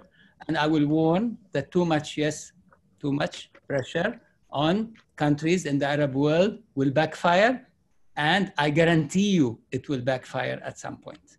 It plays into the hands of Iran and Turkey as well. We have regional competitors who also speak about the question of Palestine. Both Turkey and Iran have a stake in that as well, given the situation as it evolved. I do understand that Israel once had a perfect relation with Turkey and a more perfect relation with Iran. And I see that today they don't have that. It's much less with Turkey, not like before, but it went to the opposite with Iran. And I remember when Israel was able to enter Lebanon, while many people in Lebanon then hoped that maybe the Israelis will rid them of the situation, particularly in South Lebanon. And I recall when the Israeli army entered, there were people who were maybe happy that this may end all wars and all situations. And how did the Israelis leave South Lebanon? With Hezbollah confronting them and liberating their land rightfully, like anybody liberating, like the French resistance liberated their land from Nazi occupation. So I want to tell you that the image of Israel in the region is that of a state that is a rouge state. It's a state that doesn't care about international law. It doesn't stand up in relation. It started with an original sin. You want to call this anti-Semitism? It is not. When you kick an entire nation, an entire population, that's anti-Arab, that's anti-Muslim, that's anti-native. It's not anti-Semitism. There is no anti-Semitism per se, unless we always talk about minorities have an issue always all over the world. I mean, you can say whites, anti-black, you can say Black Lives Matter, but you have created, according to Finkelstein, an industry called the Holocaust industry. So the Holocaust have happened. It's a disaster by all means in history. And but to be able to use it regularly in order to settle land that is not yours, to take rights that is not yours, to persecute people that you should not persecute, in order to force yourself on an entire land, regardless of any human value, that's what when I call apartheid and when I say occupation. And when I look at it and say, this explodes, this status quo cannot continue and will not continue given the situation. So yes, the image of Israel in the Arab world is tarnished. It's a negative one. And it has linked itself to a certain image regarding people, people will generalize. And I can see that, but at the same time, it's not anti-Judaism. That's not correct. But people have a very low opinion of the Israeli state because it started with an original sin. It never recognized that original sin. It never apologized. It never said yes for a law of return, partial, full, regulated, and agreed upon. It never agreed to a genuine Palestinian state. It weakened the Palestinian leadership that came with Arafat and then with Abu Mazen. As flexible as Abu Mazen is, it pushed the Palestinians to create Hamas. Hamas did not come out of a vacuum. It came out of realities of suffering, and it pushed Palestinians to create Hamas as much as it pushed Lebanese to create Hezbollah. I mean, so basically we're in a quagmire. That's not true. We're not, it's a very superficial to say things are okay. They are not okay because also we are in a region that when you mix with a certain category of autocrats, you will hear whatever they think. Does that reflect the reality? Yes, you've had a poll, but there is a poll by the Washington Institute here in Washington, D.C., which gives a solid, a different opinion, though it's the Washington Institute. It's more pro-Israel, and yet it was able to see that there is a big sizable proportion of the population, 70 and 80%, that has a negative view of this agreement and of the way Israel handles itself. So people are fed up with settlements, people are fed up with occupation, people are fed up with expansion, people are fed up with trying to destabilize Jordan, people are fed up and they feel Israel will try to destabilize the Gulf and will bring militarization of the Gulf with a small state that has a project 10 times its size. And it's going to be very hard to keep, to hold, to maintain. Thank you, Dr. Shafiq. Dr. Babut, your comments, and also just to bring up the same two questions again on the UAE's, does it bring out the UAE's reinforced international profile as a forward-looking Arab state? And also, what next for Saudi Arabia since its launch of the API? Over to you. Thank you. I had to change position because it was too warm in the other room. Right. I have one or two comments. I would agree with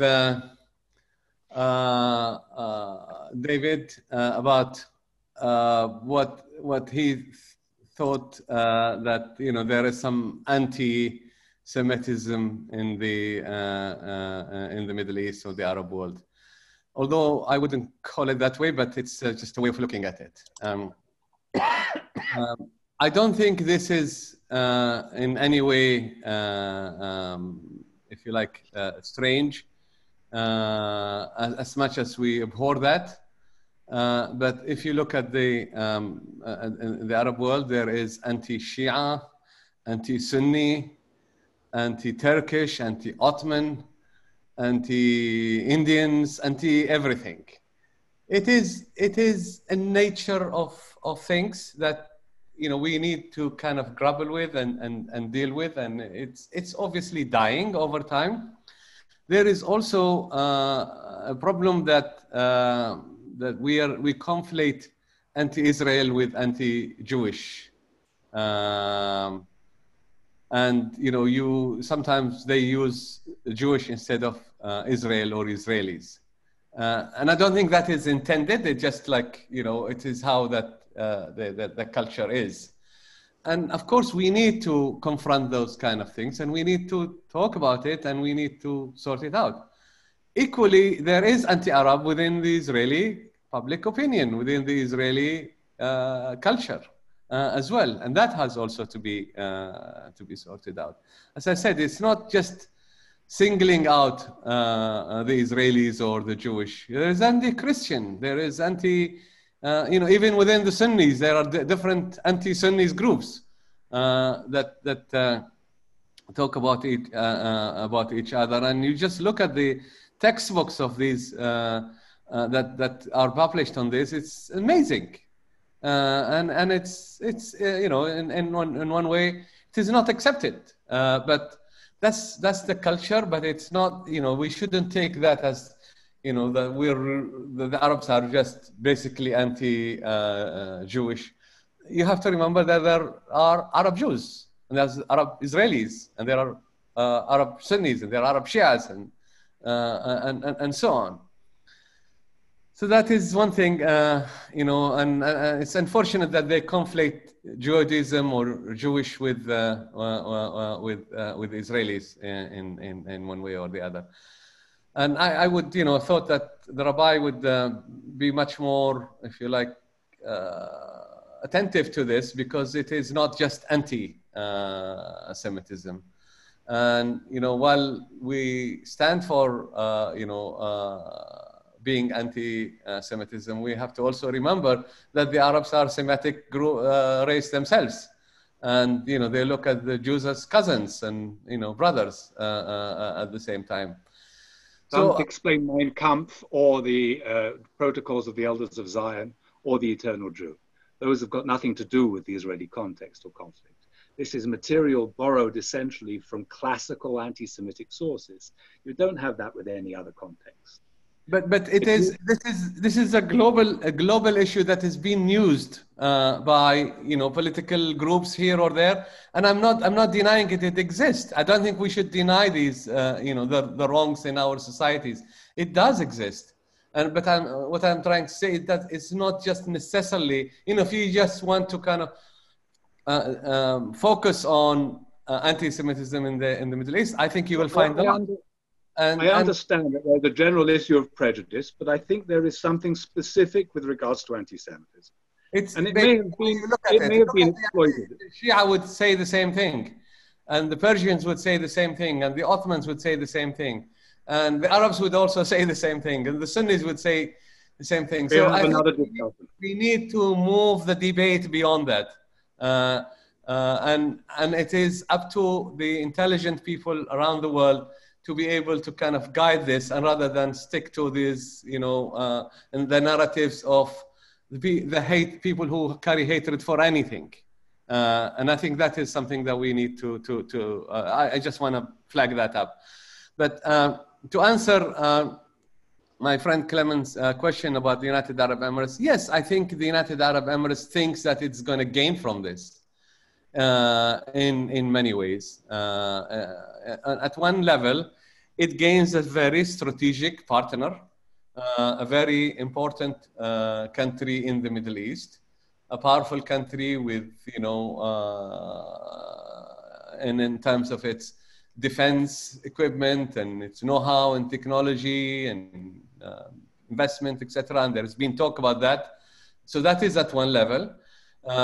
At the other level, it also answers some of its, or helps its conflict within the region, whether it is with Iran or Qatar or however you want to look at that, and it strengthens its if you like, its strategy of being the little Sparta, as it were, to have this powerful regional country as its ally. Given the fact that, you know, the United States is not doing the role that used to be in the past, and it sees that it needs allies. And, you know, as you see that the United Arab Emirates is extending its influence and its relations beyond the Gulf to the Horn, you know, to the Arabian Gulf, to the Red Sea, the Horn of Africa, and to Eastern Mediterranean. And this is where Israel could become very strategic partner, very important strategic partner for it. But also it strengthened its image globally, especially within the United States. And whether Trump is re-elected or not, you know, there is a bipartisan, of course, support for Israel and so on. And this is going to kind of bode well for the United Arab Emirates, that has lost some of its initial, if you like, gains in the Washington circles at some point because of certain policies that it followed, including the conflict in the Gulf and its conflict with Qatar and its involvement in the war in Yemen. So this kind of, you know, rebalanced the relationship with Washington. I think we can see that this is going to happen. So from a united self, if you like, interest, they see this as a gain. And, you know, one can consider that as a gain, if you like. But my worry, my own personal worry, is that it could have some negative consequences. Not that I'm saying this that we're against peace. As I said earlier, everybody wants peace in the region. It's just because because it's precisely not framed as a way of, to resolve the Palestinian question. Maybe it is to push the Palestinians into a situation where they just have to see that they have no other Arab support, and therefore they succumb. Maybe it works, but I don't think so. I think the Palestinians have taken a lot of pressure, and they're fighting for the very last thing that they can get.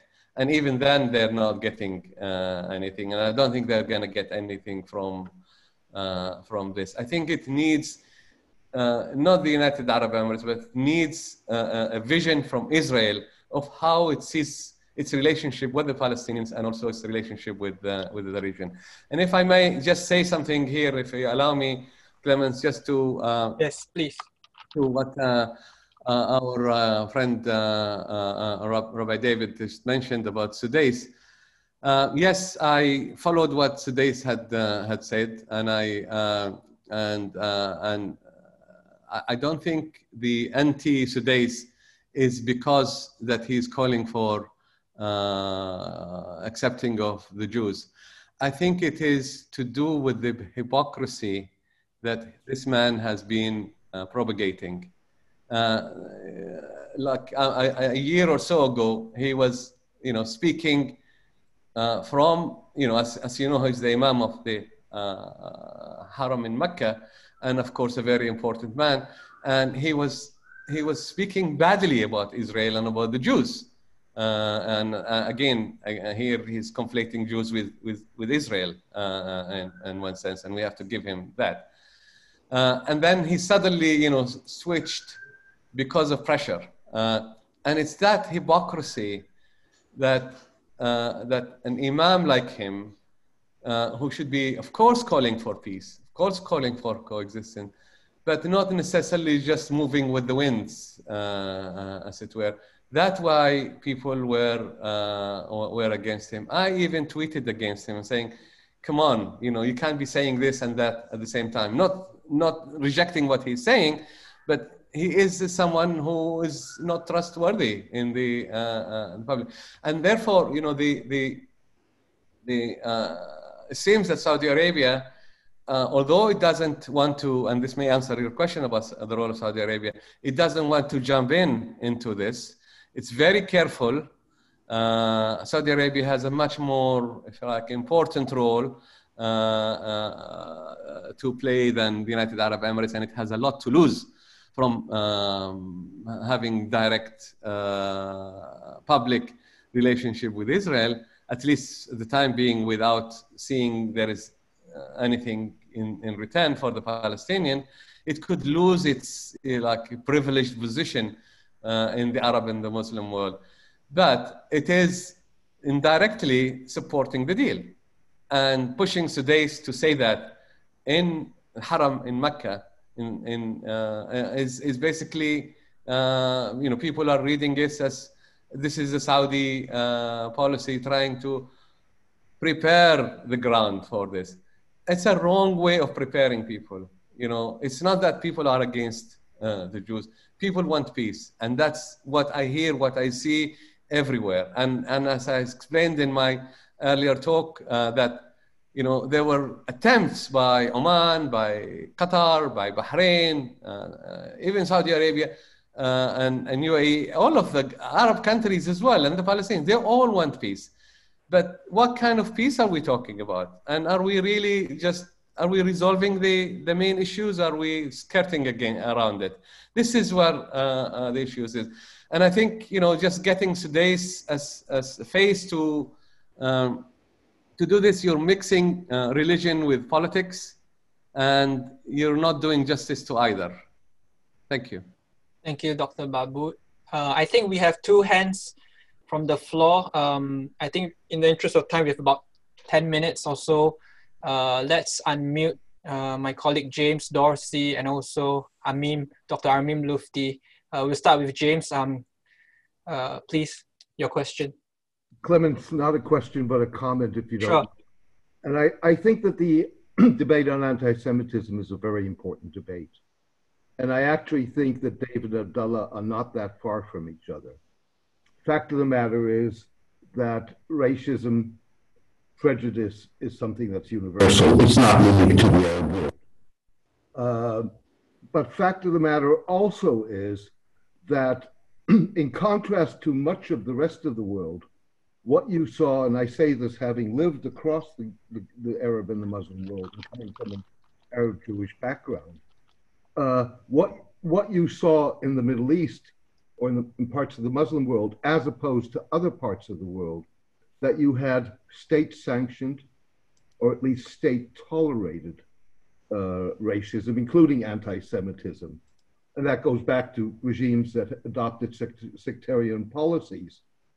And what you don't see yet is the institutionalization of anti-discriminatory, anti-racist, anti-Semitic attitudes. And that's, I think, where the difference lies. But in a sense, and I think it's important to note that in many ways, Abdullah and David aren't that far apart. Thank you, James. Amim? Yeah, I have a question maybe for Mr. Bor or Abdullah. And my question is that do you think that this UAE rapprochement with Israel is a sign that they no longer feel that Islamic terrorism or global terrorism is as such a real threat? Because I asked this because one of the reasons that they had been hesitant, Mr. Bor brought this out, that these are old ties. But the reason that they were accepted right now, I'm wondering if it has to do with that they think that the reaction to it cannot come back to their shores anymore. Okay, I believe that the question was directed at Sigrid, please. Yes, look, we have seen that the Palestinian issue can easily be manipulated for political gain and for a geopolitical rivalry. And terrorism and extremism is very much part, unfortunately, of the Middle East, even if ISIS has been defeated and even if other independent terrorist groups such as Al-Qaeda no longer, at least at this moment in time, has the capability to launch international scale attacks. But radicalism is there, and these groups will inevitably use the Palestinian issue to their advantage when the opportunity comes. I think what is different now, as opposed to in the 1990s, is that during the 1990s there was a genuine optimism that Arab-Israeli relations, that the Israeli-Palestinian peace process could transform the region for the better. You had Israeli leaders such as Yitzhak Rabin and Shimon Peres and Ehud Barak and so forth, who genuinely, in my view, sought to negotiate with the Palestinians and sought to transform the region for the better. So there was a lot of optimism there, and the smaller Gulf state wanted to support that process. I think what is different now is that now it's hard politics, hard geopolitics that are playing out. The Trump administration is, as I said before, is conditioning its bilateral relationships with the Gulf states and how they deal with the Israelis. And for small Gulf states to say no to the United States and to the security umbrella that they have relied on for so long is very difficult, because we have already seen what happens. I mean, let me give you an example. Oman, which I would argue is the Gulf country that has the closest and the most friendly ties to Israel. Oman has never embarrassed Israel the way that the other Gulf states have. But even Oman was frozen out and isolated from the Trump administration by its own Gulf Arab neighbors. And for Oman does not have the financial resources that the other GCC countries have. And yet what Oman had was something that was much more valuable, and that is that it has a genuine and strategic relationship with Israel, as opposed to paying lobbyists in Washington to advance its agenda and to tell everybody how tolerant they are, when in fact they're using that to further other geopolitical gains. That is something that Oman did not do. Oman does not have to engage in lobbying games in order to have a strategic partnership with Israel. And I think that that's something that distinguishes the Omani strategic thinking and how it has engaged consistently, and not just for short-term geopolitical opportunities. So I think that Oman really stands out as perhaps the only mature strategic actor in the Gulf. So this is the first point. And Oman does not need to normalize relations with Israel in order to maintain its strategic partnerships with the United States and Britain, whereas the others have needed to do that. So it was able to resist pressure from its immediate Arab neighbors because the relationship with Israel is so deep and it's so warm and it's so friendly. When it comes to terrorism, I think that and pushback against Israel in the region, I think that if you look at Turkey, for instance,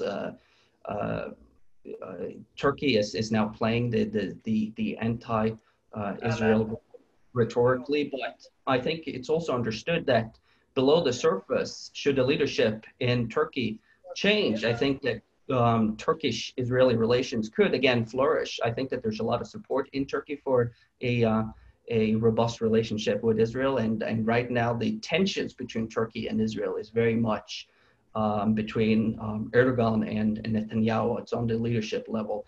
On the Iranian front, I think that Iran could eventually modify its position towards Israel. They're not going to do that for free. Iran is a rational geopolitical actor. We have seen it in terms of how it dealt with the JCPOA and the Trump administration's decision to withdraw from it. But I do think that also historical ties between the Jewish people and Persia, they go back thousands of years. As a matter of fact, I named my son Cyrus after the great Persian emperor. And in my limited engagement with Iranian officials, I have talked about the Jewish-Persian friendship, and that's something that they understand. Obviously, that's something that they reject at this moment in time, but I think that will eventually return. because of the deep historical ties between Jews and Persians. So what I think is the clear answer, or not the clear answer, but my own view is that Israel-Gulf relations will move forward and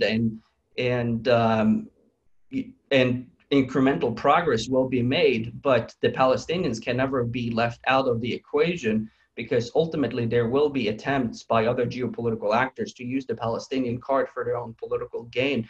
And unfortunately, as long as there is geopolitical rivalry in the Middle East, Israel will find itself in the middle of many of these inter-regional struggles. Thank you, Sigurd.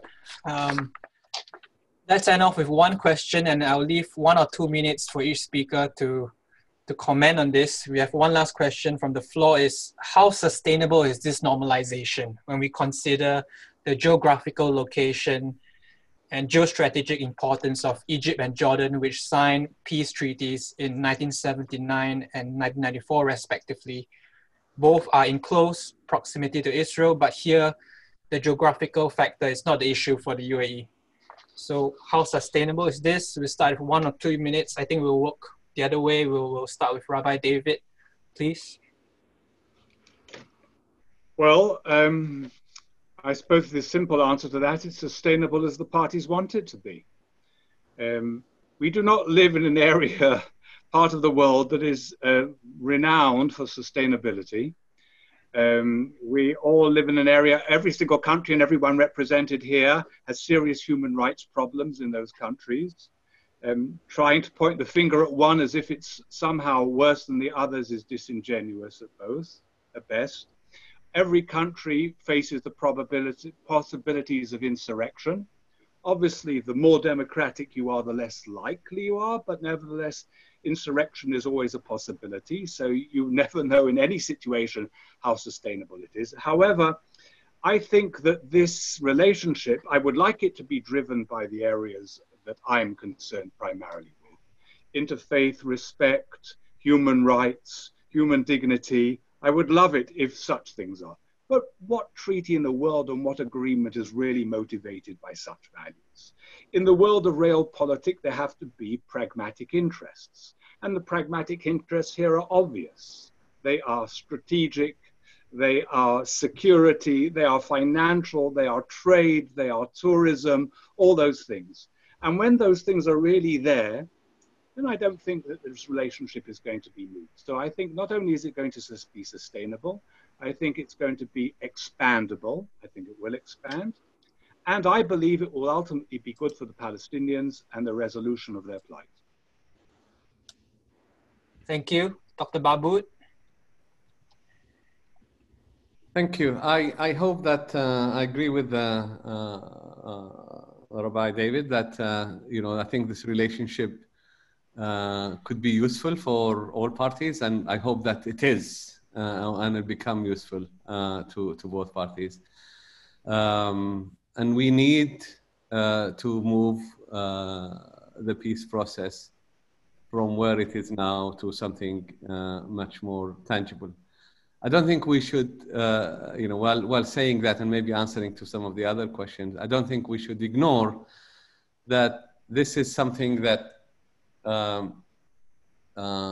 yes, could help, yes, could move things forward, but it could have a blowback. And my fear is that if it doesn't tackle the main issue, and here the main issue is the Palestinian question, that has been used by so many parties, whether they are Arabs or non-Arabs, for all kinds of, if you like, of politics and reasons and policies in the region.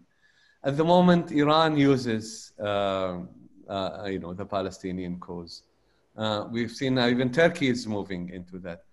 And my fear, again, relating to Amim's earlier question, is that perhaps this will push more towards radicalization instead of, more reconciliation. It will give the radical groups more, if you like, food on the table to be able to use. As we are seeing that the Middle East is not moving towards democracy. It's not moving towards human rights. And it is not, it's not moving towards political participation. And there is a fight against it. And Israel is going to be seen that it is actually getting itself muddled into all these other conflicts, which will add more fuel to what it's already there.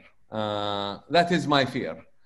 And, and I agree with James that, this anti-Semitism is a structural issue. It's a big issue. And it needs to be settled. I think this could add more to the anti-Semitism. So they would see that these, if you like, oppressive regimes in the Middle East are supported by Israel, or these autocratic regimes are supported by Israel. And then, we talk about human rights, et cetera, and then you have Palestinians who are deprived of it. This is where the problem is. Unless the Palestinian issue is resolved, and that is not going to come from a peace process with a country far away from Israel. It comes in a peace dialogue and a peace process between Israel and its immediate neighbors, and in particular, in this case, the Palestinians themselves. And the conflict there is very complex, as we know. It has historical, religious, ethnic, whatever you want to call it, issues. But no conflict is reconcilable if there was the goodwill to do so. And I hope that Israel would do so for the benefit of Israel, for the benefit of the Palestinians, and for the benefit of the region. Because without that, we are not sorting out the issues. I'm not saying that this is the cause of all the many issues, but it does actually poison the atmosphere. It poisons the situation. It feeds into the radicals, into their narratives.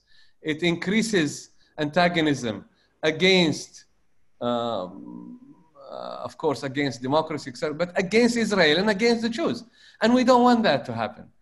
So I think we should think outside the box by trying to find out and think, critically about trying to find a solution to the Israeli-Palestinian question, because that is the crux of the matter. This agreement could help, but it is a very remote way of doing it without facing the real dilemma on hand. Thank you. Thank you, Dr. Babu. Dr. Shafiq, 1 or 2 minutes, and then we'll have Sigurd to have the last say. Well, in conclusion, I see that the main issue is structured, state-sponsored terror put on people. State-sponsored terror in the form that has persecuted the Palestinians for decades. It's in the recent book of Rashid Khalidi, the 100-year war, the 100-year conflict, the 100-year struggle. So going to an agreement with the UAE will not solve it. And looking for books in the Gulf that are in any way anti-Semitic is not the story. Anti-Semitism is not the issue. It's Israeli occupation and persecution of Arabs and Muslims and Christians and Palestinians on the ground. I read Protocols of Zionism, protocols of the protocols, but particularly that Russian document that has no author. When I was 16, I didn't believe a word in it. I realized since then that Zionism is not Judaism. I realized then that there are many Jews and even Israelis, and there were prominent Israelis even in the 1970s who spoke about Palestinian rights. So there was no issue here. It's not about the books. Actually, these books, I doubt so many people read them these days. Maturity in Arab public opinion has gone way ahead. But true, you go into the Twitter, into social media, you're going to see so many things that are basically controlled. There are certain types that have dominated Twitter, mostly ministries of information. So it's not about books.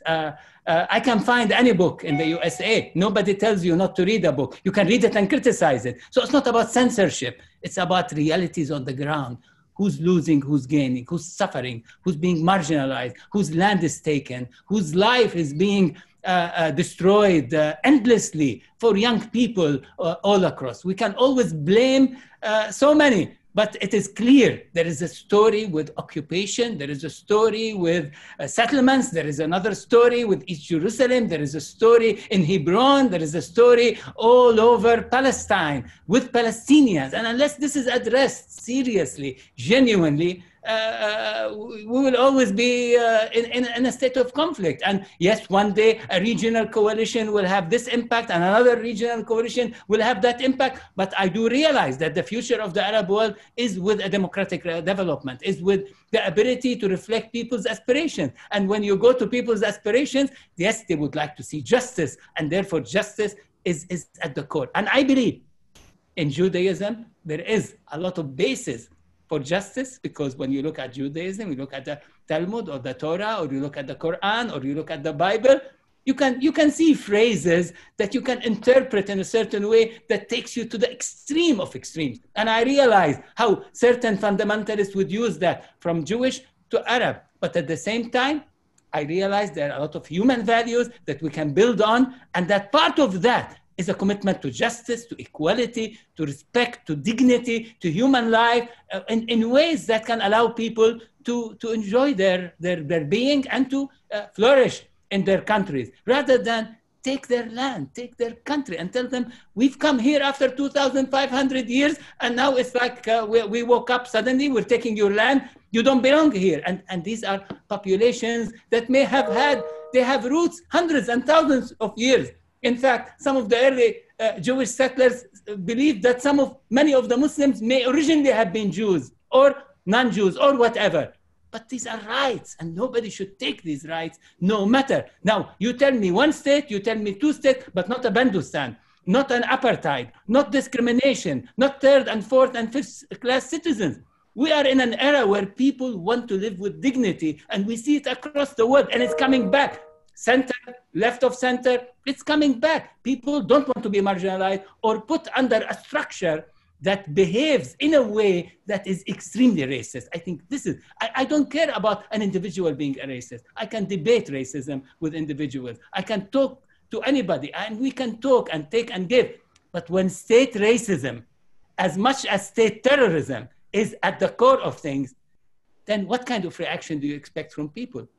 Some will react extremely in an extreme way. Some will react in a moderate way. Some will go all the way. I mean, people will not allow that structural racism to continue over their bodies and over their souls.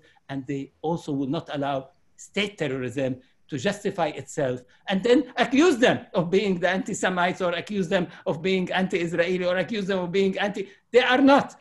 That is a result, probably, when it exists, of a situation on the ground, and we need to find a solution. Once we do, we will have a much better Middle East, and all peoples, including Israeli people, can be able to live in peace. But you cannot live with peace without justice, without rights, without humanity, without solving the inherent contradiction in the Zionist ideology, which has brought a lot of militarism to the Middle East and to the Arab world.